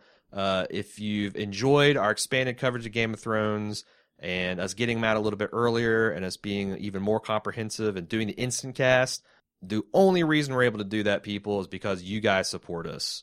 So go to that, find out how you can support us. You can also do it easily through amazon.baldmove.com. If you're shopping on Amazon and you're not using that link, it's not just that you're not stealing money from Jeff Bezos, you're stealing money from us, and that's what really hurts. That's what really hurts. It hurts deep down. It feels like I got punched. It feels like I got kicked by a steel boot right in my vagina. And you don't want to do that to me, right? Use amazon.baldmove.com for all your Amazon shopping needs. Finally, if you can't bring yourself to do either of those things, 30 seconds of your time, rate and review us on iTunes. We'll call it good. All right, I think we're ready for feedback, Jim. Sounds good. Up front, Takel did not let me down. He's got the name game for the children. Number 1, the Dragons and the Burned Child. Amazingly, he used one bullet point to notch off 2 names. He could easily been one of the Dragons to the Burned Child. In fact, I'm going to give you that. That's 2 points. Solid? Sure. All right. Referencing Jon Snow as Ned's child, number 3. Shaky as his bastard. You do realize that every person in this series is a child of someone, right? Oh my God. How many bullet points would that be? What's the It's like a population of billion. Westeros? There's at least 100,000 at the wall. I feel like it's about 1 million lower than it was 4 years ago. I don't think we have time to run down all the children in this show. I'm sorry. All right, well, we'll keep it to the high points. Number 4, reminder of Brienne's oath to protect Catelyn's children. Okay. That's getting shakier, but still solid. Revelation of Cersei's children face-to-face with Tywin. For sure. And those are Tywin's children as well. All of them, yeah. Yeah. They all rebelled this episode. Tywin dies. Number 6 point, Tywin dies embarrassingly at the hands of his child. Yep, definitely. Okay, kind of part of the 3 children rebelling thing, sure. Well, but this was the Cersei's children, the reveal of them being bastards. Okay, the reveal to Tywin, I guess. Yeah. Which- not the reveal to us. We didn't talk about that. I feel like I spaced it. Did you buy his... What did you make of him rejecting Cersei's truth that she was trying to tell? Was that a case of willful ignorance? Yes. And she says that it's true, and I think he knows it's true, but he refuses to acknowledge it because of what it would mean for the most important thing to him, which is his legacy. What would it hurt for him to acknowledge that? It means he has no legacy, right? Well, what I'm saying is, but it doesn't matter what... I mean, I guess those do you think that Tywin's shit are is all... his children. Do you think it's his shit is all tied up in the legitimacy? I mean, he buys into a little bit of this nobility and honor crap. Oh, as far as who should succeed him? I'm just saying that, yeah, I mean... just this is not right? Yeah, like his sense of propriety is wounded. I think it certainly would. I mean, if his kids had kids together, that's certainly something that Westeros looks down on. And he couldn't he couldn't hold his head as high as he does now if that were the case. Well, I would openly wonder what Tywin would do if he would accept this fact, except for we have a feedback later asking us to speculate on that, so we'll just wait. Give credit where credit's due. Okay. Point the 7th and final, the Children of the Forest reveal. Sure. Your favorite, my favorite, everyone's favorite. Mm-hmm. Some elfin goodness to see us in the next season. Tiffany M says, I just read the HBO had submitted their Emmy nominations. For writing, they'd submitted only the season finale Children. I was a little disappointed that maybe Mockingbird wasn't submitted, mainly for that great Oberyn Tyrion scene. However, no love for Michelle MacLaren for directing. Looks like Alex Sakharov, Neil Marshall, and Consensual by the End, Alex the Queen Raper Graves. What's the deal? I thought Oathkeeper and First of His Name by Michelle definitely stands up to Watchers on the Wall and the Bletch-inducing Breaker of Chains. What do you think? We're big fans of Michelle MacLaren, right? Back from her Breaking Bad days. Sure. She directed the best episode of The Walking Dead last season, which perhaps damning her with faint praise. Mm-hmm. And, Oathkeeper was okay. She really got to kind of flex a little bit of her muscles in First of His Name when she had the big fight at Craster's Keep. I don't think you can objectively say they're the strongest episodes of the season. No, I wouldn't say so. Not when you've got Mockingbird and the Viper in the Mountain. So, yeah, maybe she got screwed a little bit. But honestly, you could nominate all of these guys except for maybe Alex Graves because of a total failure of filmmaking. But the people directing Game of Thrones are like the elite. So yeah, I find it a weird choice to submit. Did she say that they submitted the children for writing? Yeah. For writing? Yeah. That okay. It's a good way to piss the book readers off even more when they find that out.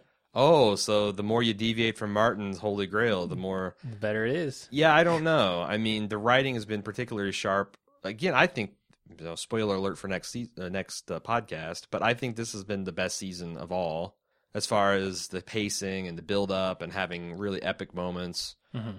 But it's hard to single out. I mean, how do you single out one particular episode for the writing? Yeah, that's really tough. I would certainly not give it to this episode. I would say maybe Mountain and the Viper, maybe the episode before it. Although I don't know, that's more of a Peter Dinklage performance thing. And then the thing is that stuff, that's adapted screenplay stuff right out of the books. So I wonder if they consciously chose something that they had more of a hand in. Yeah, that could be. As a weird respect for Martin. Or just saying, well, the Academy's going to know that we kind of just ripped this right out of a book. It's not really our writing. I'm not super impressed with the Emmy nomination process. Yeah. Heather Kissed by Fire said, I just read an article that shows HBO submissions for Emmy nominations has What? Peter Dinklage up for Best Supporting Actor in a Show. Correct me if I'm wrong, but when GOT comes on, his name is first because he is the lead. He's the best actor in HBO's most popular show. Why isn't he up for Best Actor in a Leading Role? I did some research, and there's no rhyme or reason. It's basically whoever has Emmy ballots, and I just realized that Alan Sepinwall does not have an Emmy ballot because he writes a series of stuff. Said if I had an Emmy ballot, and he kind of says what he would nominate for each role. Mm-hmm. So there's strike one against the Emmys. Long-standing grudge. Strike two is that it never appropriately gave The Wire any love.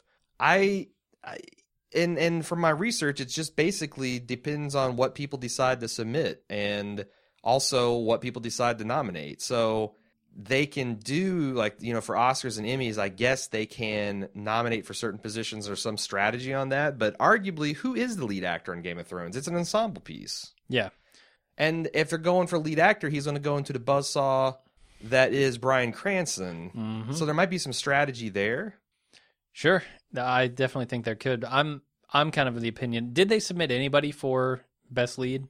I don't Male think or so. female? I don't know. Because I don't think there is a attention. lead. I haven't paid like any you attention said. to that, so Okay. it's out there and available. It's just I kind of washed my hand at the Emmys a couple years ago.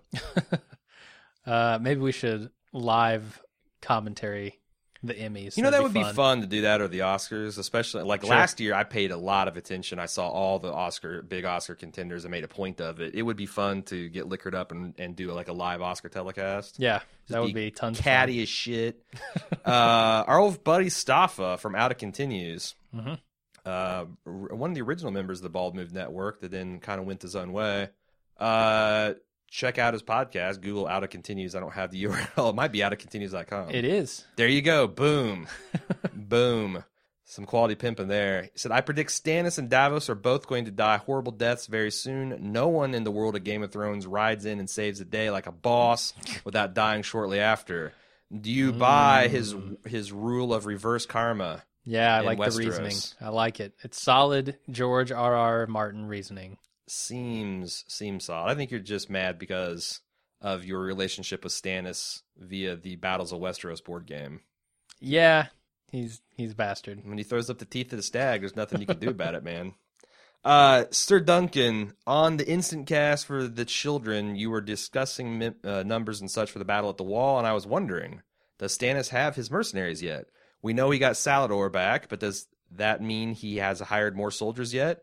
I'm guessing that the supply of sellsword companies and Bravos is somewhat depleted with all the conflict in Westeros and Essos at the moment, and Stannis doesn't exactly have time to just go out to the disputed lands and hire some company. Do you think it might be more likely that he just left someone behind to go and hire sellswords and took enough ships to carry them back to Westeros while he took his 4,000 men to save the wall?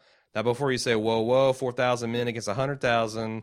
no way. I'm going to point that those 100,000 wildlings probably aren't all fighting men. We saw the camp filled with women, children, and the elderly and the injured. This was less than an invasion and more of a migration.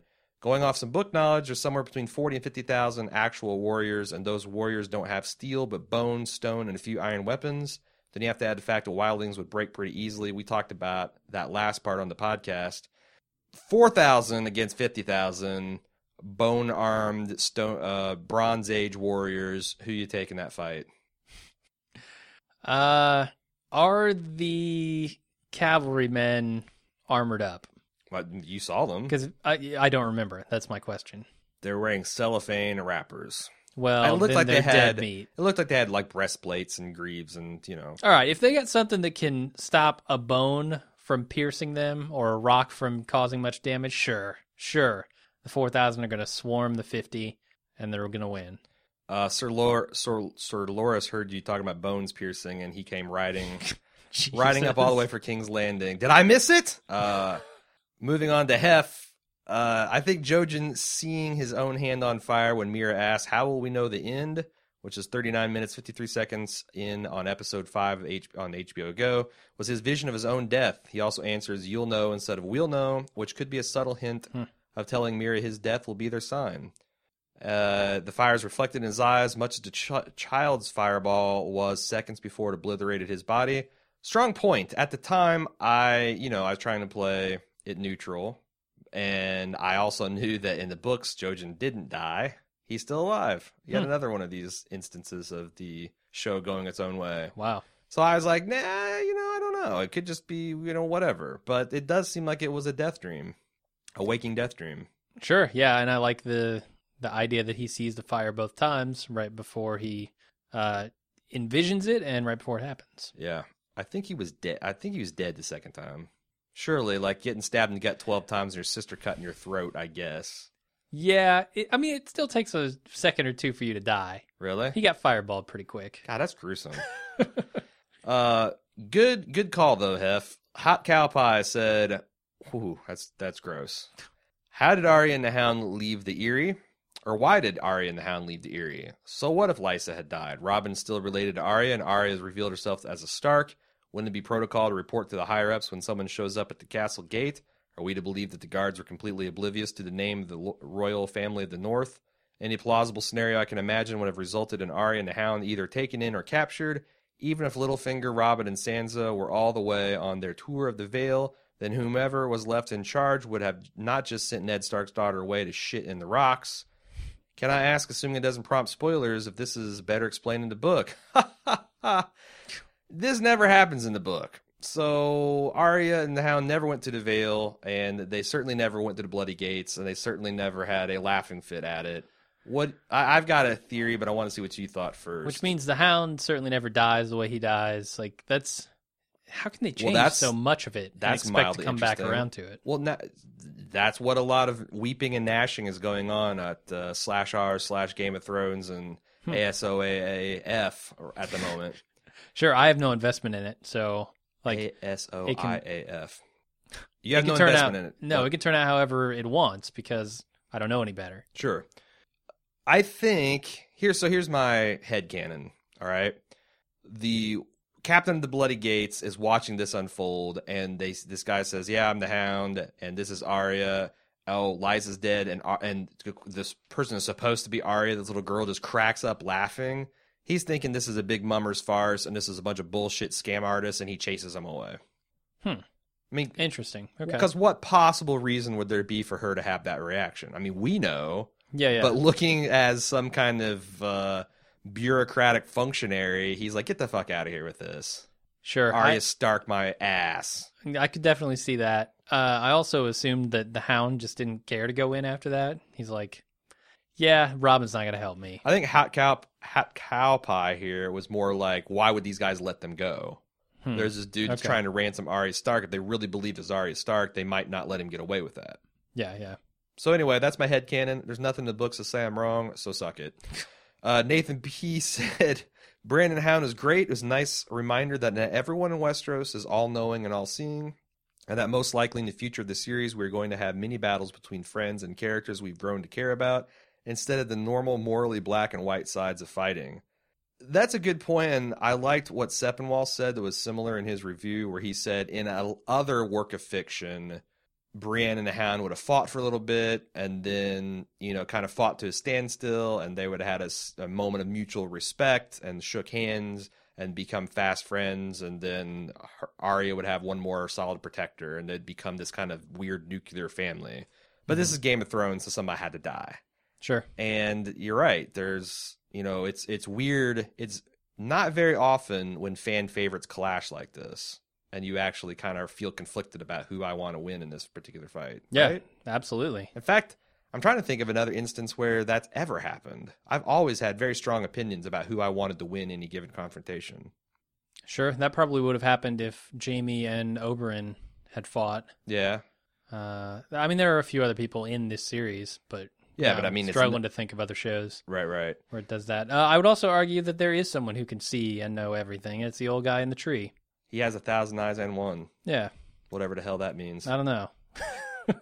Baroness said, I really felt for Daenerys when she chained up her dragons. However, they appear to be more trainable and complacent than Drogon. Their fear and shrieks of being abandoned were proof positive that she could have kept them at her side. Drogon, the loner, should have been chained instead. He's the one who snapped at her in a mountainside, and he's the one that no one can account for his whereabouts. Do you think now that her putting the quote-unquote good kids in a timeout is going to come back and bite her in the ass, rip that ass right off, given they're dragons, or will it make them even be more loyal to her? Phew, wow. Man. She's going to have the dragons with Stockholm Syndrome. Yeah, it seems like Drogon's kind of the asshole of the bunch. This is the dragon version of Carrie.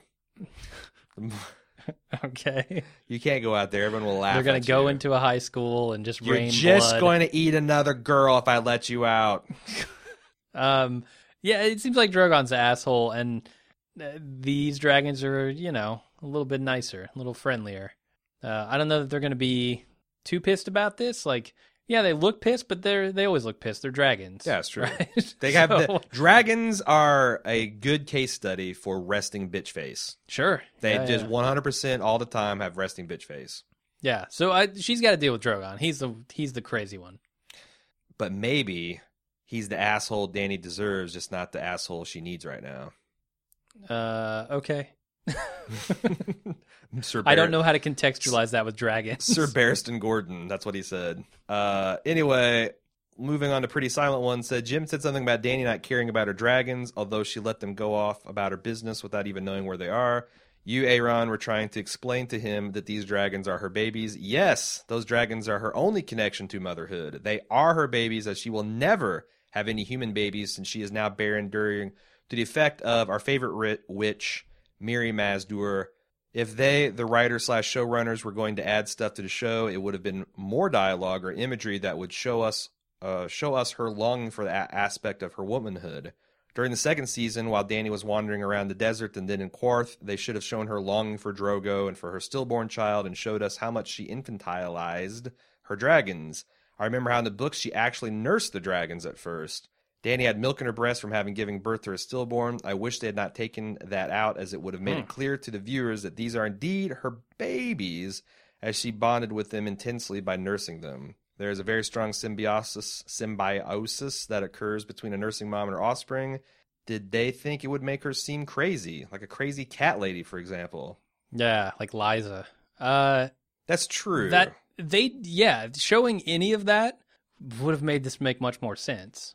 Like, I view the term Mother of Dragons as like one of her many honorific, titles. yeah. Not as like a literal these are her babies sort of thing. And as far as being a mother to these dragons, Daenerys is the Lori Grimes of dragon mothers. Like, she completely... Drogon, stay right there. Yeah, Don't I'll be leave the back house, Drogon. in 6 hours. It's crazy. I think they didn't show enough, like the emailer is saying, and I also think she just didn't care. Like, she obviously neglected them.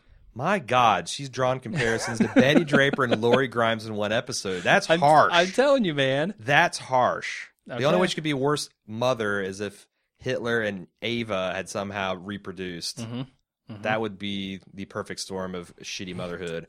Let's move on to Rebecca D. said, the season wrap-up dissolved some character pairings and made some new ones. Are you looking forward to any new pairings? I really like the Stannis-Jon interaction. I also hope we see more Tommen, Marjorie, and Cersei tension next season. Yeah, some of this stuff seemed like it happened in another season. The whole Tommen, Marjorie, Cersei thing, I think, is super interesting. What about any pairings that you're looking forward to? I've got one right away.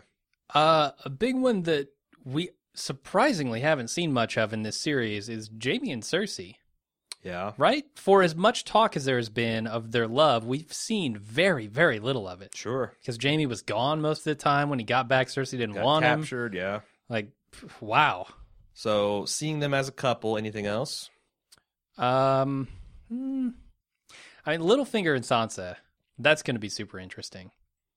Yeah. Now that she's, a real character. Yeah. No, that is going to be interesting and maybe mind-warpingly creepy. I like Stannis Jon. I like Jon Tormund. I'm really super excited for Tyrion Varys. The Tyrion Varys Roadshow. I feel like we've seen a preview of that before. But it wasn't a right? roadshow. It wasn't a roadshow proper. The show, the pairings really get sublime when they make it a roadshow. And this is going to be a roadshow. And it doesn't happen in the books. So I'm like, got my bowl of popcorn ready. Yeah. and super excited to see how this all works out.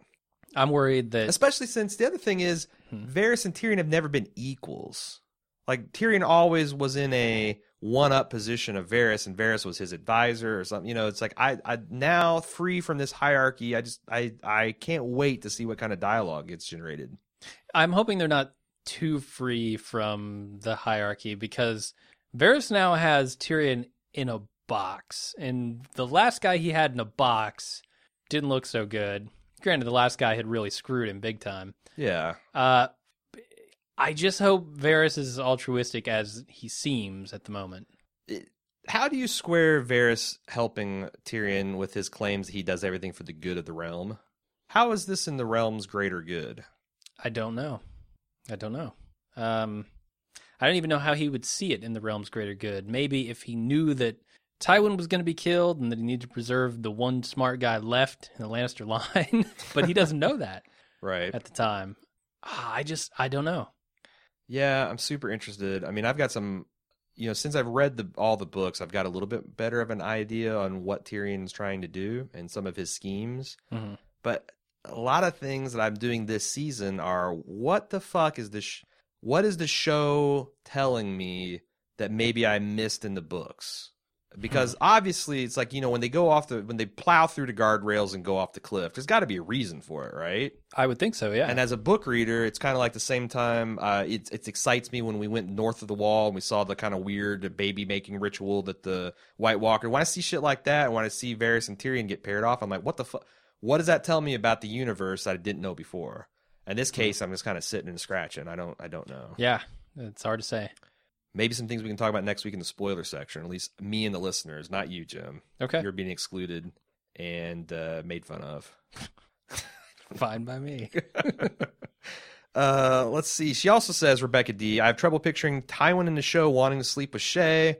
Has he ever shown any interest in women before? I was kind of hoping for some explanation on why he thought it was a good idea, but maybe it's better just being one of those things. He has at least twice. At least twice. Cersei and Jaime and Tyrion. What? Cersei and Jaime are twins, right? Yeah. Oh. So he's shown an interest in women at least twice. Yeah. Okay. I thought that with since Joanne, his wife died, Joanna. I don't know.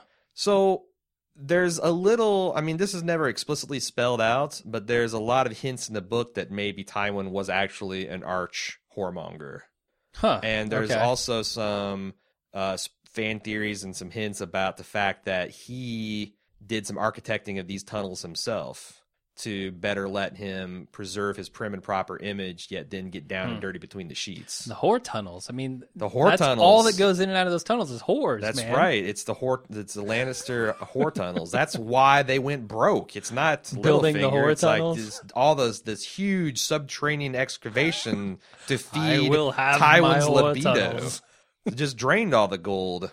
He doesn't shit gold. He ejaculates it, and God. it's just all gone. So the whore tunnels were an investment. Okay. There's two choices I can make. Get even more disgusting, Sure. or move on to the next email. I will choose the latter path. David S. says, do you have any thoughts on why Tywin Lannister never remarried after Joanna died in childbirth? With all the marriages, deaths, and remarriages, it's surprising that he wouldn't have his character find another wife or a marriage alliance and have more offspring to carry on the Lannister legacy and name. With Jaime being a member of the Kingsguard and Tyrion being responsible for Joanna's death, I think he would want another offspring to inherit Casterly Rock. Do you have any thoughts, Jim? That's a good point. He could, certainly. I mean, unless he's too old, but I don't know how old he's supposed to be. Too old to complete the boning. I don't know. I will say that it's always been my thought that Jesus Christ, Tywin Lannister in the books truly loved Joanna. Okay. And almost like uncharacteristically, the one thing he was just unreasonably and beyond thinking rationally passionate about was his wife. And it was a huge blow. And I think that you combine that with the final child that he had ended up killing her, that maybe that put him off the thing altogether. I think that's a fair assessment. So he never wanted to remarry, but he still had the urges of a man. But he had famously turned out the paramour that his father took after his mother died. and disgraced her and made this big point about not tolerating whores. So, he's got this sexually repressed arch whoremaster secret tunnel thing going on. I don't know. It's just really complicated character. Definitely going to miss him and Charles Dance's performance. Yeah, I guess one of the things we didn't talk about with the death of Shae is the hypocrisy that Tyrion must have seen there, right? Certainly. From his father, who says, I will not have my son doing whatever with whores in his tower. Okay, that's exactly what his father's doing now. Sure. So that's even one more knife through the heart. Oh, yeah. There's a lot of reasons Tyrion had to do the things that go on the murderous rampage he did. Yeah. And that was more grist for the mill. Ryan M said, am I the only one who has no fucking clue what happened with Shae this season? Last we heard from her was that she was getting on a boat out of town and Bronn vouched for her. Then she's suddenly in King's Landing screwing over Tyrion in court and then screwing Tywin in his chambers. Can someone explain to me her timeline and motivations throughout? I was one of the few Game of Thrones TV only watchers that used to actually like Shae, but boy, did they go Chernobyl in destroying her character. I'm gun shy on this because I feel like the last time I definitively said who the hell knows, some listener sent me an email that really dressed me down. And I felt like an idiot. But I still can't resolve that. Like, it seems either Bronn was wrong about putting her on the boat, or she decided to get off the boat as soon as she put him on, or Tywin. I know that Tywin was looking for her and wanted her for questioning. Maybe Tywin's power is sufficient that he was able to lock down the ports or put this APB for a whore named Shae. Honestly, that's what I assumed, but it's got to be think there's anything that says along those lines. Yeah, nothing specifically says it. Anyway, moving on to Michelle K. I liked the finale, particularly the way that they handled Shae's death at the hands of Tyrion. Tyrion's immediate regret upon killing Shae was palpable, and you could argue that he killed her in self-defense as Shae went after him with a knife when she first entered her dad's room. I think that's the key that kind of made it a little bit bearable, or what made it less out of character for Tyrion, that he was coming at her in the bed, but who knows what was going to happen. Was he going to kill her? But then she pulled the cheese knife on him and shit was on. Sure. It got out of hand. Yeah, that spiraled fast. And yeah, they said, I forget who it was. Maybe Andy Greenwald on Grantland said that the sequence of Tyrion, as soon as he gets out of prison, escalated faster than a Ron Burgundy Anchorman fight. It's just like, okay. He's got his trident out. Yeah, it's, suddenly a whore's dead and his father's got a quarrel in his chest or his guts, who knows. But yeah, it did seem to get out of hand fast, but I think that's one of the things that little filmmaking tricks is they kind of made it a little bit self-defense, so we didn't feel too gross about it. And again, that scene of his just dead face, metaphoric dead face, contrasted with her literal dead face, it was just solid gold. Yeah. And such a great shot. Mm-hmm. It occurs, I think I skipped something. I thought it was a nice touch, by the way, that Tyrion killed his father with Joffrey's crossbow. It's symbolic of all of Tywin's bad decisions in the name of elevating the Lannister name coming back to haunt him from the dead. Nice take, Michelle. Yep. Brad H. said, regarding the Lannisters, I like that all the momentum that they had at the start of the season is completely gone. Now that Tywin's dead, Cersei can rule pretty much without opposition, and as we all know, she's an idiot. Cersei knows that Lannister's gold mines are dry, and I'm interested to see what, if anything, she plans to do about it. It also occurs to me that she no longer has the spy networks of either Littlefinger or Varys to help her out. I know Pycelle had many birds himself, but I doubt he can match the other two, and besides, Cersei clearly wants nothing to do with Pycelle any longer. Jim, does this sound like a recipe for disaster? I think so. I think Cersei acting in any official capacity is a recipe for disaster. I mean, imagine Cersei sitting there sloshing a wine cup around, and she doesn't have Varys or Littlefinger. I mean, granted, Littlefinger was working to murder her son throughout the whole season. But still, those two guys are more competent than anybody. I mean, who's going to be the hand now? Mace Tyrell? The governor of some shitty Star Trek The Next Generation planet? God, I hope not. He'd No be terrible. way. No way. I mean, there's not a Grandmaster Pycelle. He's still going to be on a smell. Mace Tyrell and Grandmaster Pycelle and Jaime Lannister. That's her advisors. All terrible. Jaime is the biggest, the smallest idiot, I guess, but he's still kind of an idiot. Yeah, that's not his forte, thinking. No. He likes to slice people up. He likes to sword fight and fuck. Yep. Mostly his sister. And, you know, what? I got nothing else. I got nothing. All right. That went nowhere. Tim from Australia says, I'm not as clear as Jim on where Arya is headed. She said she wanted to go to the wall. The ship captain initially said she's sailing to Bravos. I'm going to have to dry pie a little bit because we actually ended up talking about that. Said that he thought it looked like they're heading north, but I'm certain that she's going to Bravos. And I think Oh, are you, book reader? I think that's the clear implication. It seemed like it to me. I don't know. I didn't watch as they pulled out of port and went up the coast, and I don't know the geography well enough anyway. I just can't consider that's a spoiler that they showed Jaqen saying, if you ever want to find me again, give a person from Bravos this coin. Her giving him that coin. Where are you headed with this boat? Yeah, Bravos. Yeah, it's like, first class accommodation to the wall. No, that's not going to happen. You're going to the wall, kid. Yeah. Yeah, probably not. You don't fuck with a potential faceless man. Nick B said, the children in the forest whisking Bran away to safety felt like something out of a Jim Henson movie, not Game of Thrones. Why? I have expected David Bowie to show up and guide Bran and Hodor to Fraggle Rock. Wow, that's an 80s mashup right there. No, I feel him. Or the Fraggle Rocks earlier. I feel him. The lighting and some of the makeup choices they did with that particular child of the forest was a little Henson-y. Sure, okay. Was a little Yeah. Hobbit era Pete Jackson work. As for Tywin, well, at least we can say he died on the throne. Cue the Elvis jokes. Jeez.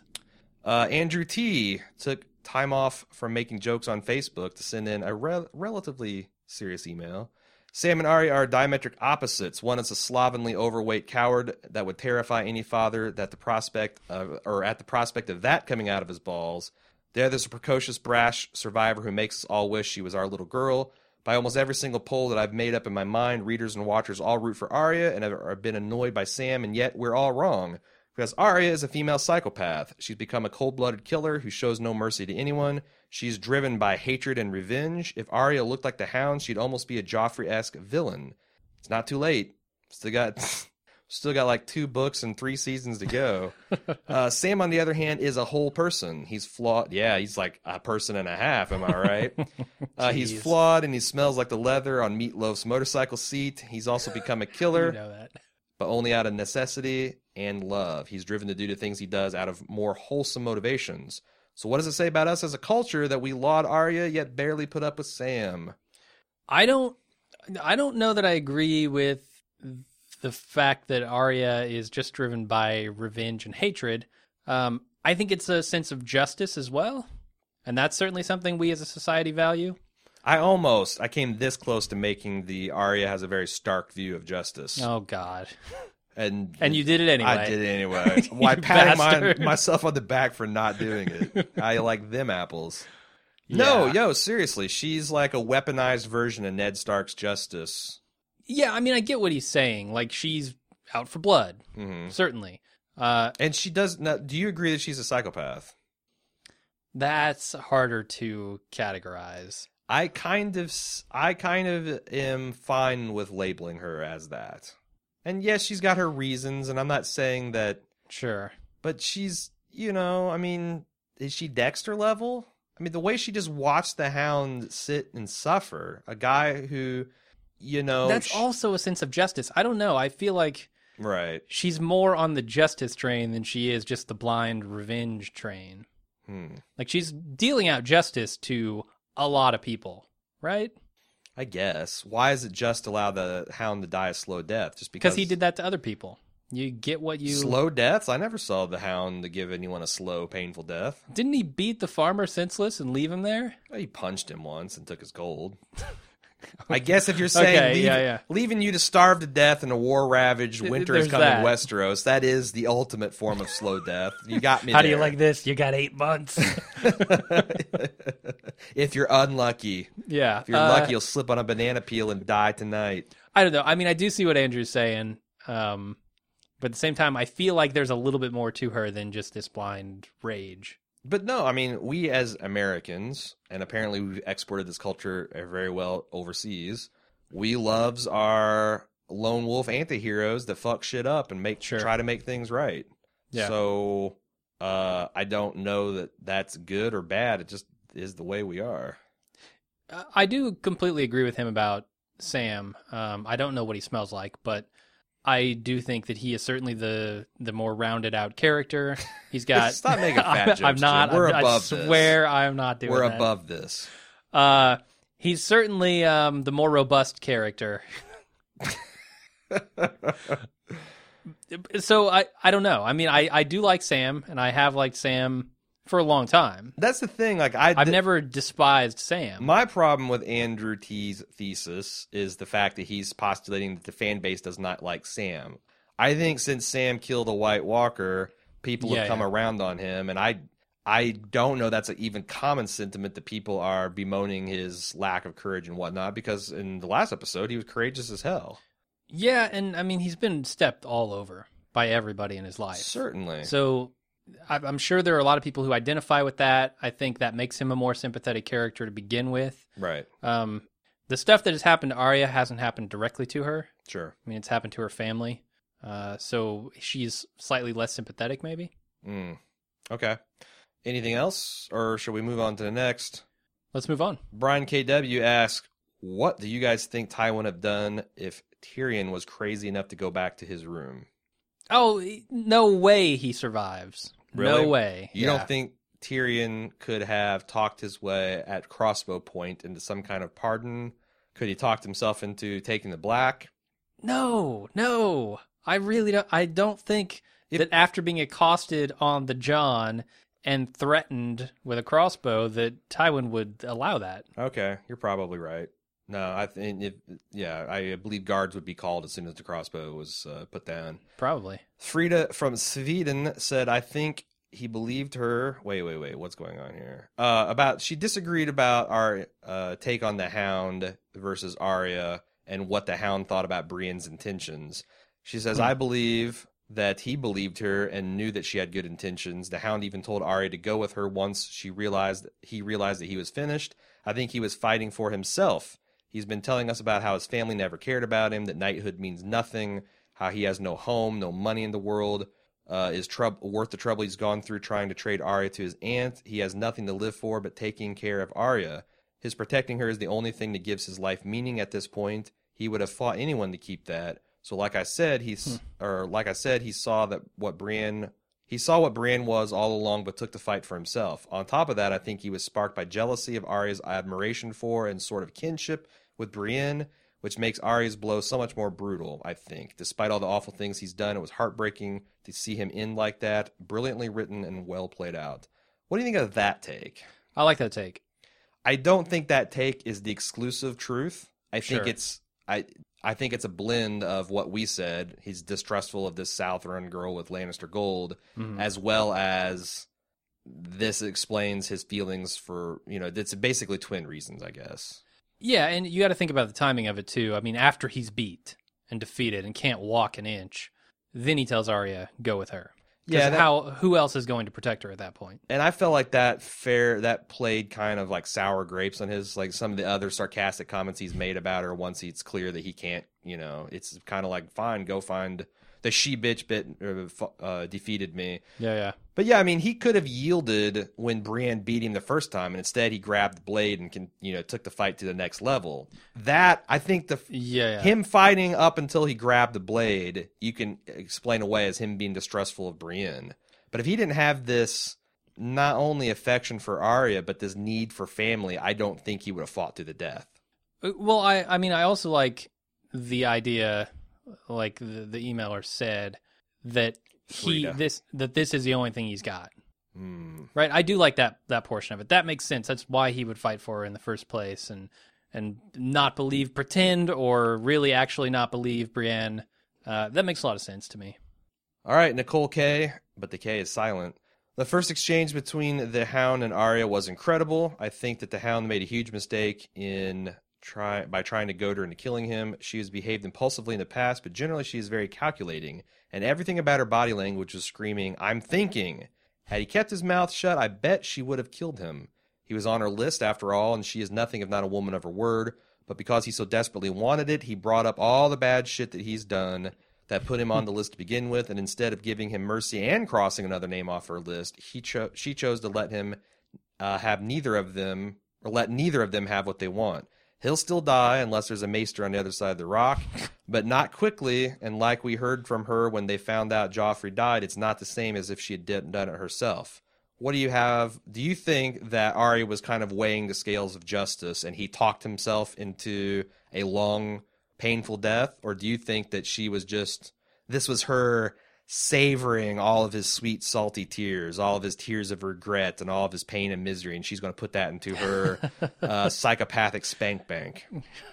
Wow, that's horrifying. Thank you. I'm proud of it. A horrifying illusion. I think that it's probably somewhere in the middle. It's probably a combination. Like, she kind of was talked out of it by the Hound. I mean, it's certainly, I don't think getting her angry was the right way to go. Arya seems too smart for that. She seems like she can realize what he's trying to do there. Right. And, play against it. Yeah, I think he could have done a direct appeal for mercy. Like, Sure. Look, I know I've made mistakes. I've not been perfect. Well, he asks. He But- says, "Do you want me to beg?" And he refuses. Like, That's what I'm saying. He kind of begs as she leaves, but not really. He's not equipped to deal with her on that emotional level. Yeah. Like, that is all in his heart. That is all in his chest, and it probably killing him to get out, but he can't articulate it. Yeah. Yeah. Totally.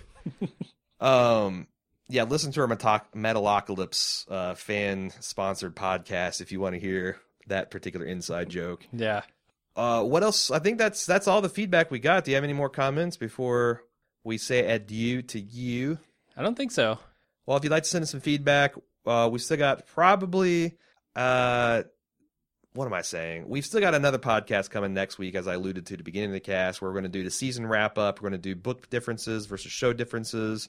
If you'd like to send some feedback about your general thoughts of the season, how it stacked up with other seasons, or whatever you want, you'd like to, anything that I missed in the spoiler section that we're about to get to after the music that you'd like for me to cover, send all that stuff in to Game of Thrones at baldmove.com. You can always participate in our Facebook threads on facebook.com/baldmove. Please, no book spoilers.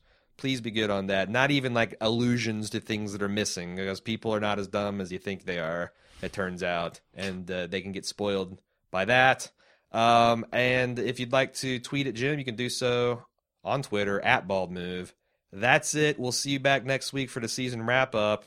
Until then, I'm Aaron. And I'm Jim. I will see you book people in the spoiler section. It all come around as I lay on the ground. Joffrey, Cersei, Illapain the Hound. They all think I lost, but I know where I'm bound. I'm the blood in the north when it all comes down. My word is my bond, and my bond is my word. Valar Dohaeris, all men must serve. See, as a raven flies, and time slips by. Valar Morghulis, all men must die. All men must die. Okay, let's talk. I wish this is one of the few times this season where I feel like even with the expanded time that I've had doing this full time, I haven't had enough time to do the research and preparation necessary to do this justice, just because there was so much stuff people sent me from so many different sources. Hopefully I can make it up for the diehards next week with the season wrap-up cast. But I'm going to get right to the feedback, and then I'm going to dredge up some topics that I might have missed or no one has commented on, and then we're going to get to the final tinfoil theory of the year. I don't think it's such an incredible amount of work to do the book versus show feature for the next show. I doubt I'll have time to do to do any kind of tinfoil theory. And also, I just don't want to shoot my wad too much. I'm counting on Winds of Winter to be out before next season. That'll generate a whole bunch more tinfoil theory. But if not, I don't know that I have a full season. I don't know that there'll be enough material to do another full season for next year. Although, I say that, and then the theory that I'm going to talk about today, which just came up about 3 months ago for the first time. So it's a pretty interesting theory. Roose Bolton was another one that came up about 6 months ago. So maybe if they generate 4 or 5 new ones a year with no new content, we can keep that going. But anyway, enough bullshit. let's get right to the feedback from Connor O. Says, I'm sure you're being inundated with a shit ton of people pissed that there was no Lady Stoneheart. Indeed, I am. Reveal at the end of the finale. I was one of those people until I let the episode sink in and realized that it was the hands down best finale or episodes they've made in the series so far. The one part that got me, though, was the ending fade to black felt like a solid 5 seconds before the credit rolled. I was certain Lady Stoneheart would make an appearance even for just a second, but no, and sadly, I waited until the end of the credits before giving up, thinking they'd do some kind of Marvel-esque reveal. Anyway, there's an interesting read from Entertainment World, or Entertainment Weekly with director Alex Graves about the Lady Stoneheart no-show and what implications does this mean for the infamous Clegane Bowl. I thought for certain after the scenes with Qyburn and then looking at the Hound's injuries that they foreshadowed the shit out of that. So let's talk about this. You know, if you've listened to this spoiler section for a while, you'll know that I was a big fan of the final scene that we see in the show being that of Lady Stoneheart, that somehow Pod and Brienne were going to fall afoul of her. And indeed, with the extra long episode, I wasn't paying too much attention to the clock. And I got to echo a lot of what Connor had to say here, that as the episode wore on and then we had the fade to black, I thought, sure, we were going to get something. I think he put it great, a Marvel-esque post-credits or post-fade to black scene of somehow these guys being captured, and or maybe it would be something like the books where it's just some unnamed Frey that's captured and the reveal of Lady Stoneheart. And for us book readers, it would be super exciting to see that. But you've got to ask yourself, is that really what you want? Do you want the Lady Stoneheart to reveal to be a gotcha teaser trailer moment for next year? And if you do, that's fine. That's a fine opinion to have. I just think that I don't know that that's how I want I don't want to leave the majority of viewers thinking, what the fuck? And then there's not a lot of Lady Stoneheart to go around. When would we see her next? Would it be better to more fully develop this idea and, you know, lay this idea that there's unrest in the Riverlands and the Brotherhood Without Banners are really stepping up their kind of questionable outlaw tactics, and they're taking a new hard line against Frey survivors, and you know, have this occur more organically than trying to shoehorn it to the end of the season. And I get it. Lena Headey did people no favors with her Instagram post where she did the stones arranged in a heart pattern. There's a lot of non-book readers that asked me if I could, in a non-spoilery way, talk about what was omitted here, and there's really nothing I can do. There's no way I can talk about Lady Stoneheart without giving massive spoilers for next season. If you care to spoil yourself, just Google search for Lady Stoneheart and you will have everything you need to know about it. But there's no there's no being a half virgin or being half pregnant. You're either spoiled or you're not on this one. So to me, I expected it and I wanted it. I feel like maybe if they did the pacing in the last 2 episodes a little bit better, they could have fit it in and made it be an epic reveal. But again, I have a lot of faith with the Double Ds. Again, I feel like that they're doing this season with next season in mind, and we talked about how tough it's going to be to slog through some of this Feast for Crows and Dance with Dragons stuff, and we'll be talking a little bit more about that in the spoiler section. And if they feel like they need that material in the next season to provide some punches, it's not like we didn't get a lot of firepower this season. I've said it's the best season. I was shocked to see people on Facebook say that they felt it was the weakest season of the bunch in terms of the pacing, in terms of the action, in terms of the budget and performances and the CGI work, the storytelling, the surprise, because the Red Wedding was ruined for so many people. But this Prince Oberyn stuff and Tywin stuff came out of nowhere. I feel like it's the most gratifying season as a book reader. And the fact that we got to see stuff about the White Walkers that even book readers didn't know about previously, I find that all completely fascinating, completely interesting, and I love it. And I guess I could classify myself as an omnivorous A Song of Ice and Fire fan. I like the story, I like the characters, and I found something out about myself this season. I'm kind of Martin agnostic. I don't see him In fact, I'm kind of, this might be heretical, but I've got a bordering on George Lucas level concern for this canon being in his hands, because the man he seems kind of almost delusional about the fact that this series is going to overtake his works and take the story out of his hands. You know, his talks about, well, they could do a miniseries and they could do a movie and they could, and I've got another book that they don't know about. It's bullshit, George. You're bullshitting yourself. And to the extent that you feel like letting this show leapfrog you is a disservice to your fan, you are doing a disservice to us. But I don't know. I mean, I'm using a lot of words to say that I've completely come around to the idea that the show might spoil the books for me, and I think that's okay. Most of the time when I see a movie and then go on to read a book series, I enjoy it a lot more than when I read the book series and then see the adaptation. Because one is an expansion. You go from TV or film to book, it's an expanded world. You go from book to TV and film, it's a smaller, a more constrained world. And I'm kind of okay with getting the broad strokes put into my head through the TV show and seeing the resolution of plot, and then taking it's kind of like reading a Game of Thrones the first time, and you miss all the R plus L equals J, and you miss all the subtext and all that, and then you read it 2 and 3 times, and then you start noticing things you didn't notice before. Seeing it on television is a way to let my mind, anyway, relax and take this stuff in when I read the books and get a deeper appreciation for it. I don't know that I could have made it through Feast of Crows and Dance with Dragons if I had never had the books to or even Game of Thrones for that matter, if I hadn't had the movies to kind of prime me and, you know, do a lot of heavy lifting on getting me to have affection for these characters. I mean, I've never been able to get through Wheel of Time for a similar, maybe if they made a Wheel of Time movie, I would be able to, but there's just a critical mass of characters and plot where it wasn't fun for me to read. I thought the show was a good gateway to get me hooked on that, and I guess I've learned to stop worrying and love the TV show. There's a lot of people that would disagree with me, and I'm not saying you're wrong. I'm just saying this is my perspective as a big book fan, as a guy who obsesses over the theories, who craves who craves new information, not necessarily spoilers, but new information. That's just my viewpoint. Wanted to get that straight before I moved on for the rest of feedback, including Mike H. said, I'm wondering if you think that Melisandre has been using Stannis throughout the whole series in order to get herself closer to Jon. It seems to me that she's very in touch with whatever the Red God is about, and if she can even read the flames at the 3rd grade level, she can see that Jon, rather than Stannis, is Azor Ahai.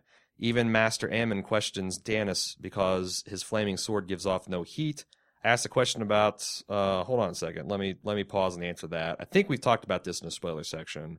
I feel like the jig is definitely up with Melisandre and Jon, because in her point of view chapter, we see her asking the flames for glimpses of Azor Ahai and of Stannis and of the prince that was promised, and she says that the flames only give her images of snow. Snow is capitalized with the capital S here. To me, that's not even a sly hint that Melisandre knows that Stannis is not the true prince that was promised. He's not Azor Ahai, and that it's Jon Snow somehow. And you can read a lot of the stuff in Feast and Dance. I'm not sure which one she's POV characters with and which one Jon, it's kind of jumbled together in my mind. But you can see a lot of her interactions with him as being kind of naked manipulations of him. Your other question or comment says, I asked a question about Bronn's show future early in the season. I think we were both disappointed with how that went, but there's good news as they're casting Lala Stokeworth for the show. Looks like there's more Bronn in our future. That'd be great news. I don't know that there's a lot for him to do. It would be interesting if he continues the Ilyn Payne role and goes off with Jaime to ride through the Riverlands and bring everything to heel and bring it under the King's peace. I liked Jaime and Bronn's chemistry, and I could definitely get down with more of that. And if they bring Lawless along for the ride, that would be lots of fun, lots of lols, if you will. And we'll see how it goes. Pretty Silent One said, Brynden, the three-eyed raven, just being a man sitting in a damn tree. Okay, this will get my book reader blood up. I wanted him to really have been part of the tree, grown into the roots, with roots growing out of his body and through his face. The imagery described in the books was something I was really looking forward to being realized on screen. Why waste CGI on the skeletons a la Pirates of the Caribbean and dumbass balls of fire? Put it to that and answer a damn question about why he's there. I know they will get to that next season, but 40 seconds more and a shared prophetic vision between them would have been nice. Yeah, I could take or leave that, but you're absolutely right on his appearance. I was really pissed and disappointed. Why do I got this imitation Saruman the Dingy just standing amidst a bunch of tree roots when I could have a half desiccated, grown into the tree system, roots coming out of his eye socket, raspy voice, really creepy three-eyed crow. And if it's a lack of CGI or budget or they didn't have the makeup work, then just show the dude wreathed in shadow. Like, have the same guy, have him in the same position, but have his face shadowed. Have Bran not have a clear view. You've got all these bones strewn around the caverns. It's really creepy set. This guy just didn't live up to it. And I don't feel like this is a thing like The Mountain where they can just recast him or come back and have a tree growing out of his eye socket next season, because people will be like, what the fuck? I think we're stuck with this third-rate three-eyed crow. And it's not fatal, but I don't understand, because the majority of that could be done with makeup and prosthetics. And I mean, look at what they did with Sandor leaning up against that cliff with the mud on his face, and how they almost transformed that character. I'm not asking for much. I'm just asking for the guy to be a little bit more corpsey and a couple tree roots growing through him. Totally agree with that, and definitely was disappointed in that. Moving on, Nathan P. said, so Jojen died. I guess they want to shock even the book readers as well. That might crush lots of pace theories. By the way, did you like the Easter eggs I put throughout the cast? I talked about Jojen getting pasted. What was the other one I did? Oh, yes, about Melisandre looking through the flames and seeing only snow. I was kind of proud of myself for sprinkling those through the podcast, with show watchers being none the wiser. I hope you guys got some chuckles out of that. Still, Bran's storyline needed a big boost in interest, and a shocking death will do that to audiences. It surprises me that they pressed through Bran's already small storyline so quickly. What do you think Bran could be doing for the next season or so? It looks like we're going to be going beyond stable book territory, but I'm not sure if skipping Bran for a season and returning to a bearded and fully grown crippled man is good for keeping pace with the other storylines. I guess I don't see it that way. Yes, it appears, to the extent that the book canon reflects the show canon, that Jojen Paste is R.I.P. It's done for. I don't know. Could it be Mira Paste? Could it end up being Hodor Paste? Could it be Summer Paste? Maybe. I don't think this is necessary a death of that particular theory, just that particular theory with that particular character. And it was always a long shot anyway. It's kind of icky, the fact that was how Jojen would meet his fate. Also, Jojen in the books, again, I'm as interested in Mira because I think she's a more interesting character. There's also another tinfoil theory about R plus L equals J plus and M, implying that Mira is also a Targaryen, secret Targaryen, that we're not going to have time to talk about this season. And also, I just thought that her and Bran had good chemistry. Bran seemed clearly that she had a crush on her. And I thought that might be open up some interesting dramatic storytelling later, when maybe he'd have to choose, between the greater good and saving her life, or, what that this is another stakes that he's having to give up having normal relationships when he becomes basically a tree person. So, and I think that, imagine the amount of Bran being doled out over the next season, similar to the amount of Theon transformation into Reek from last season. I think that's much more interesting. I think it's also something that, you have to really kind of dole out in small bits, because if you hit, Jim with 30 minutes of Bran, warging into trees and warging into crow flocks and stuff like that, things could go badly. And for people that are like, oh, Jim, he needs to get off his fantasy high horse, lots of people are sympathetic to his view. I know I listened to Bill Simmons, and it took him the longest time to start watching the Game of Thrones. Bill Simmons' podcast gets millions of listeners. He's a sports commentator, but he also does pop culture. He runs Grantland.com. And he's like, I just don't want another one of them walking through the trees, fantasy dragon crap thing. He watched it and he got hooked, because Game of Thrones is not just a walking through the forest dragon fantasy stuff. And to the extent that it morphs into that and goes away from the intrigue and the scandal and the personal relationships, I think it's going to disappoint a lot of people. And I'm kind of in that group. I don't want it to go full on Lord of the Rings. I want it to stay more firmly with magic playing small decisive roles. But again, that's just my opinion. And that's how I think they'll proceed. I think you'll have a Theon transformation into Reek level of engagement next season, only Bran transforming into a tree, if that makes sense. And also, if The Winds of Winter comes out, or even if it's not, they can pull some of that information and keep us busy for a season easily. And I don't think it's going to be boring. And this S, I hope I didn't butcher your name too bad. I want to send you a quick word about the death of Jojen. Let's see here. I don't know. I think this is a little bit of dry pie. Sorry about that. So we'll skip that from now. She was saying that maybe this was considered a book spoiler.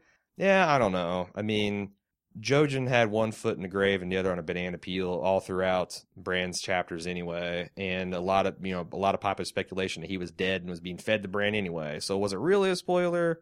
The death of Jojen being spoiled is not anywhere near pegging my outrage meter. Even adjusting for the fact that I apparently am not afraid to be spoiled by the show about the book. So Josh B said, I thought the episode is good overall, but I can't contain my disappointment over the prison breakout scene. Here's the other big one. It's probably my favorite scene in the books, and they rushed and they botched it, in my opinion. I think Tysha is a huge part of the foundation of Tyrion's character, and they blew over it. I guess they left it out because show watchers wouldn't remember them mentioning it or care that it even happened. I think you're right there, Josh. I just really wanted to see Tyrion and Jaime scene where they talk about Tysha and Cersei, and I wanted to see Tyrion and Tywin talk about it. I love Dinklage, Nikolaj, and Dance's portrayals of these characters, and with the strong writing the show has, I feel like this would have been extremely strong scenes. Even if Tysha is brought up later on, which I doubt she will be, I'll never get wherever whores go. Let's talk about that last thing. Throughout Dance, what goes through Tyrion's head on and on and on is a reflection of Tysha and this love that he lost and where do whores go. And it becomes his mission, but not quite, because he's not really looking for Tysha, in my opinion.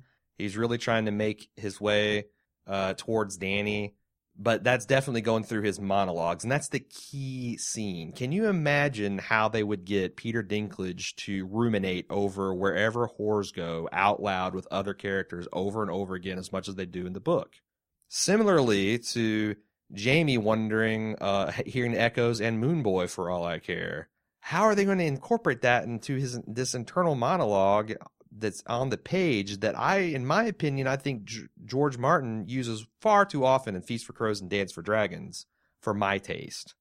Really just beats that into the ground. I'm cautiously glad they didn't go in that direction, because I think it would have been confusing for show watchers.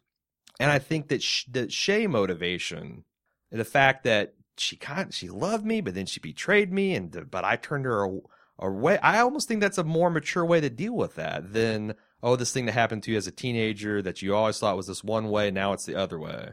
And I also really love the scene between Jaime and Tyrion. I mean, Jaime tenderly kissing him and their reaffirmation is Jaime and Tyrion's antagonism going to be important later down the line? If so, then the Double D's really fucked up.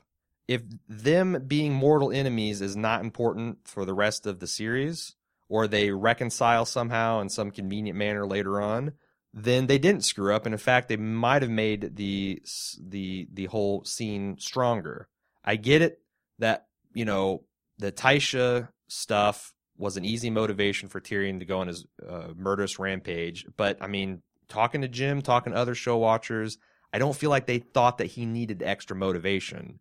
And having Shay do that little bit of last-ditch self-defense and just how brutal she betrayed him in the trial, I feel like a lot of people are saying, it's like one of those things where it's like, it's not justified, but we understand where you're coming from. We can still sympathize with you as a character, just like we can watch Jaime shove a child out the window, but then get on board with him 3 seasons later when he's in a hot tub with Brienne pouring his heart out, and we can turn on him again when it looks like he's raping his sister.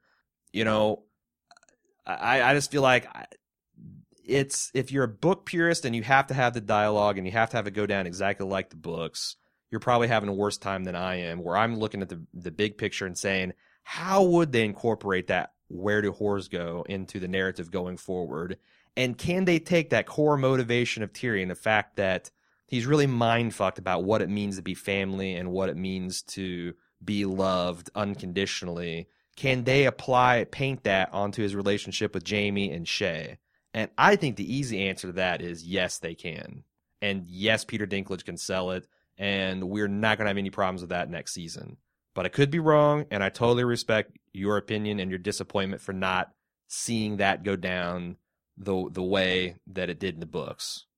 Jesse K said, my first problem with the episode was the omission of Lady Stoneheart. I thought it would have been a good cliffhanger if Brienne and Pod had been captured by the Brotherhood. Also didn't like Jojen, so a lot of dry pie there. Also want to ask if you think they will trade Rattleshirt for Tormund. It seems this is more and more likely. Can't wait for next year. I don't know, man, because here's the thing. I always look at what is the barest dramatic bones that the Double Ds can hang their plot on and not be a complete betrayal of George R. Martin's work and have the most economy of characters. They already introduced Rattlebones as a significant dude, and he's got a very distinctive look that you throw him up into previously on Game of Thrones, and people are going to be like, oh yeah, that motherfucker. We also know that eventually, unless they're going to completely deviate from the books, Mance Rayder's got to go south of Winterfell and do his Abel the Bard routine. And Tormund and Jon are left to kind of forge this uneasy alliance between the Night's Watch and the Wildlings and do all that stuff. And we also think that Melisandre is going to sacrifice somebody with royal blood to make a big show of submission to the Wildlings and Stannis' people. There's 3 roles, and if you leave out Rattleshirt, there's 1 vacant. So I think we're going to see a previously on, and we're going to see Rattleshirt's stupid giant skull helmet, and then we're going to see him burn in that episode. And there's going to be prominent displays of red rubies, and we're going to start making those connections between Melisandre and Stannis' sword and Rattleshirt and all the glamoring and stuff that goes on. So I could be wrong again, but that's how I see it, and I do think that else Rattleshirt was a completely unnecessary addition to make. They didn't need to introduce him. They could have had it been Tormund all along and saved the economy of characters.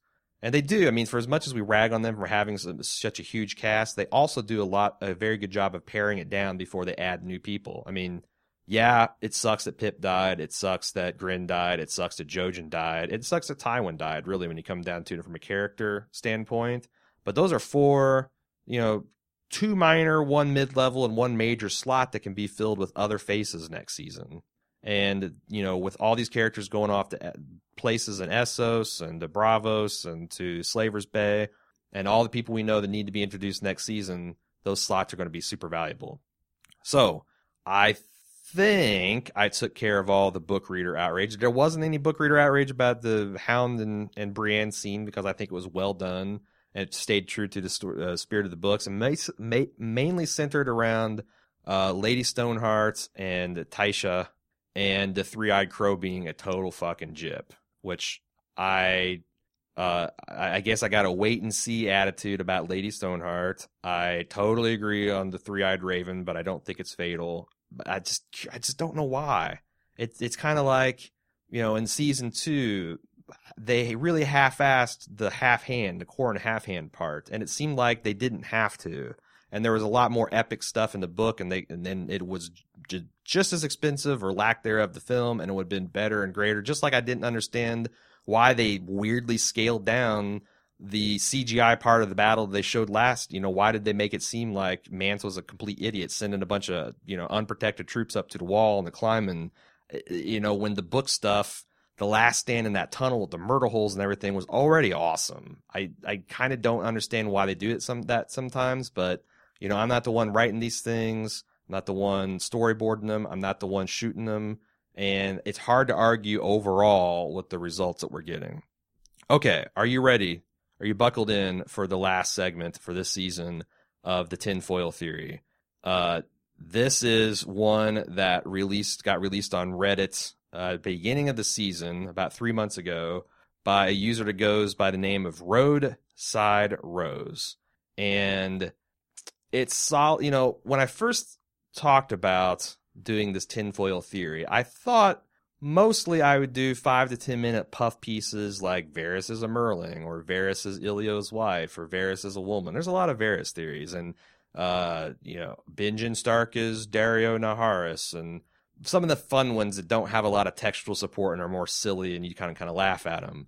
But when I did the ones I did and I got in depth with quotes and the texture, I just feel like I kind of spoiled myself, and maybe everybody listening with that these weren't just going to be puff pieces and stupid, that there was going to be some hardcore evidence to make people think. And I kind of went away from the tinfoil and I went more towards the Valerian Steel side of the fan theories and speculation.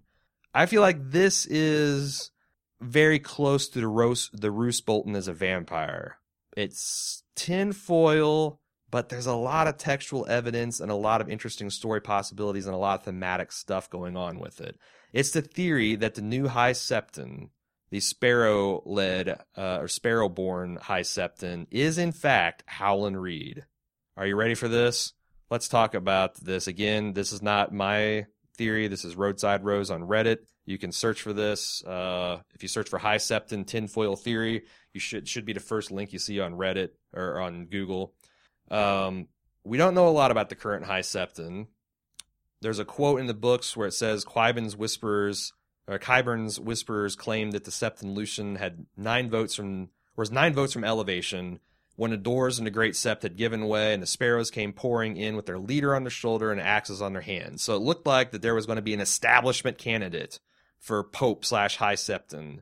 And at the last minute, this popular support of these sparrows, these hedge knights and poor downtrodden people with staves and scythes and threshers, had burst in and taken over the whole thing and appointed this unknown person as the High Septon, much to Cersei and everyone else's chagrin. We also know that he is withholding the traditional anointing of the king, something that stretched back in tradition since the Westeros has been united as the 7 kingdoms underneath the Iron Throne, that the High Septon would bless the new king. And this isn't, this is just a ritual, right? But there's a lot of legitimacy with the common people. And we've talked about this before, that common people and a rebellion would be disastrous, especially as fragile as the Lannister position is in Dance with Dragons and Feast for Crows. But he's not blessing Tommen because he's got some things he wants to extort from Cersei, maybe. He says himself that the hour is not ripe in Cersei's POV chapter in Feast for Crows. One of the things that this tinfoil theory speculates is maybe he's waiting for a different king. Maybe he's withholding the blessing intentionally. Why would he do that? Well, let's look at who this High Septon is. Cersei describes him. She comes into the chapter and asks where he's at, and one of the Septons said that he's cleaning the floor of the Sept of Baelor. We find out that the speaker is shorter than the queen by several inches and as thin as a broom handle. He says, work is a form of the prayer, most pleasing to the smith. He stood, scrub brush in hand. Your grace, we've been expecting you. The man's beard was gray and brown and closely trimmed, his hair tied up in a hard knot behind his head. Those robes were clean, they were frayed and patched as well. He had rolled his sleeves up to his elbows as he scrubbed, but below the knees the cloth was soaked and sodden. His face was sharply pointed, with deep-set eyes as brown as mud. His feet are bare, she saw with dismay. They were hideous as well, hard and horny things, thick with callus. You are his high holiness, Cersei says. Again, this is in Feast for Crows. This is a description of the High Septon. If you recall, when Brienne was heading to Duskendale, she meets a Septon who has a similar description. I think this is Septon Maribold. The man asked Brienne and his companions to join the sparrows headed to King's Landing. It says the Septon had a lean, sharp face and a short beard, grizzled gray and brown. His thin hair was pulled back and knotted behind his head, and his feet were as bare and black, gnarled and hard as tree roots. The physical description of this High Septon matches the physical description of the Septon that Brienne met on the road. Now, why is this significant? Well, I think it establishes that they're the same person. I do believe that, regardless of the rest of the tinfoil's validity. I do believe that Septon Maribold is the new High Septon. It also points that this person was coming from the north and heading south to King's Landing, but he runs around barefoot, so it's unlikely that he's out in the far north. So this would put him into the Riverlands or more specifically, it would put him indigenous to the Neck region. Well, the Neck is where the Cranagan live. And also, the general description of this person, the smallness, the sharp features, the skinniness, the way he kind of styles and grooms himself broadly matches the other Cranagan men that we've met in the story. Let me read you a description of Bran's first meeting with Mira and Jojen in a Clash of Kings. It says, as the newcomers walked the length of the hall, Bran saw that one was indeed a girl, Mira, though he would never have known it by her dress. She wore lambskin breeches, soft with long use, a sleeveless jerkin armored in bronze scales. Though near Rob's age, she was slim as a boy, with long brown hair knotted behind her head. The brother was several years younger and bore no weapons. His garb was green, even the leather of his boots. When he came closer, Bran saw his eyes were the color of moss. Both reeds were slight of build, slender as swords, and scarcely taller than Bran himself. So again, we see they're slim, they're short, they have their hair knotted behind their head in a distinctive style similar to the High Septon, similar to this other Septon. So we've got a rough physical description between the Septons matching that of a Cranagan man. What else for evidence? Well, let's look at the interaction he has with Cersei here, the High Septon. He says, have you seen what they've done? This is Cersei with blessed Baelor's statue. They befoul the plaza with their pigs and their goats and their night's soil. Here she's complaining about the sparrows, these poor, indigent people that have, armed up for the faith, and they're just living in squalor in the Sept of Baelor because they've turned it into kind of this, camp for these people. The High Septon responds, night soil can be washed away more easily than blood, your grace. If the plaza was befouled, it was befouled by the execution that was done here. Cersei thinks to herself, he dares throw Ned Stark in my face?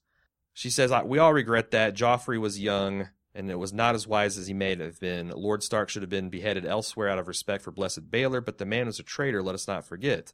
The High Septon responds, King Baelor forgave those who conspired against him. So Roadside Rose says that this shows an affection that the High Septon had for Ned Stark, that he's willing to throw his innocence into Cersei's face. Kind of circumstantial evidence. But we got to ask ourselves, why would Howland Reed, who is a staunch advocate of the old gods, who worships the trees and has affinity for nature, all this, why would he be parading around as a Septon of the Seven? We'll know what Bran has to say about the Cranagan men in A Clash of Kings. It says, he tried to recall that he'd been taught of the Cranagan men, who dwelt among the bogs of the Neck and seldom left their wetlands. They were poor folk, fishers and frog hunters who lived in houses of thatch and woven reeds and floating islands hidden in the deeps of the swamp. It was said that they were a cowardly people who fought with poisoned weapons and preferred to hide from foes rather than face them in open battle. And yet Howland Reed had been one of his father's staunchest companions during the war for King Robert's crown, before Bran was born. So, here we see that the Cranagan men, some people call them cowards, but another way you could say is that they're, guerrilla fighters. They believe in guerrilla warfare. They're like the special ops of Westeros. They pop in the shadows. They hit you with the poison darts. They've got movable castles. They're master of hiding their ways. You can't track them. What would a Cranagan man do? If you go back and think about all the things I told you about the Grand Northern Conspiracy over the last 3 weeks, what would a Cranagan man do if he had a letter, if he knew that Jon Snow was actually a secret Targaryen and a secret Stark and a possible heir to the throne, and he got a letter from Robb Stark that was delivered to him by Lady Stoneheart that legitimized Jon as a Stark? What would he do if he wanted to best put himself in a position to assist the Stark cause and to assist not only him returning to the King of the North, but perhaps being crowned as ruler of all Westeros? He might put on the disguise of a Septon. He might, I can easily see Howland Reed running around the Neck barefoot, climbing trees, doing all those things. Putting on this disguise of a Septon and going, winning popular support, raising this peasant army that is at the time of Dance with Dragons and Feast for Crows already outclassing what is left of the Lannister forces at the capital, and putting himself in a position where he can, at the right time, legitimize and proclaim Jon Stark, Jon Snow / Stark, as the true heir to the throne and the ruler of Westeros. So it's arguable that if this is Howland Reed as the High Septon, that he's able to finagle himself into position as the most powerful man in King's Landing right now. He's in an ideal position to help Jon Snow if he wanted to make a bid for legitimacy. Anyway, I thought it was interesting. If you go to the thread on Reddit, you'll see in the comments, on the highest rated comments, that there is some parallels between this and Howland Reed possibly being the identity of the Knight of the Laughing Tree at the tournament of Harrenhal that we talked about in the R+L=J theory discussion. Again, this is pretty tinfoily, but it could be someone putting 2 and 2 together and maybe a step ahead of George Martin. There's not a lot of foreshadowing in the text there, but we do know from Martin, from his Q&As and from his public appearances, that Howland Reed is going to make an appearance. And he kind of gave a circumspect answer right when Dance of Dragon is released. Someone asked him if they will ever see Howland Reed, and he gave this really neutral response that would leave it to be open to whether he's already made an appearance or he will make an appearance. And if it was, in fact, the High Septon, well, he's already made his appearance. So, again, it's tinfoily, but I feel like it's kind of Roose Bolton's type tinfoily. Could very well be true. Could be full of crap, but it's fun to think about. Love to hear your feedback on what you think, or if you find any other textual support, anything that you find in the other threads, because since then, this is a newly developed thread. There's a lot of posts on it. If you see anything that I've missed, let me know about that. Hope you've enjoyed this installment. It's been a marathon of a podcast, but it's been fun to research, and I hope you've enjoyed listening to it, and I will see you next week.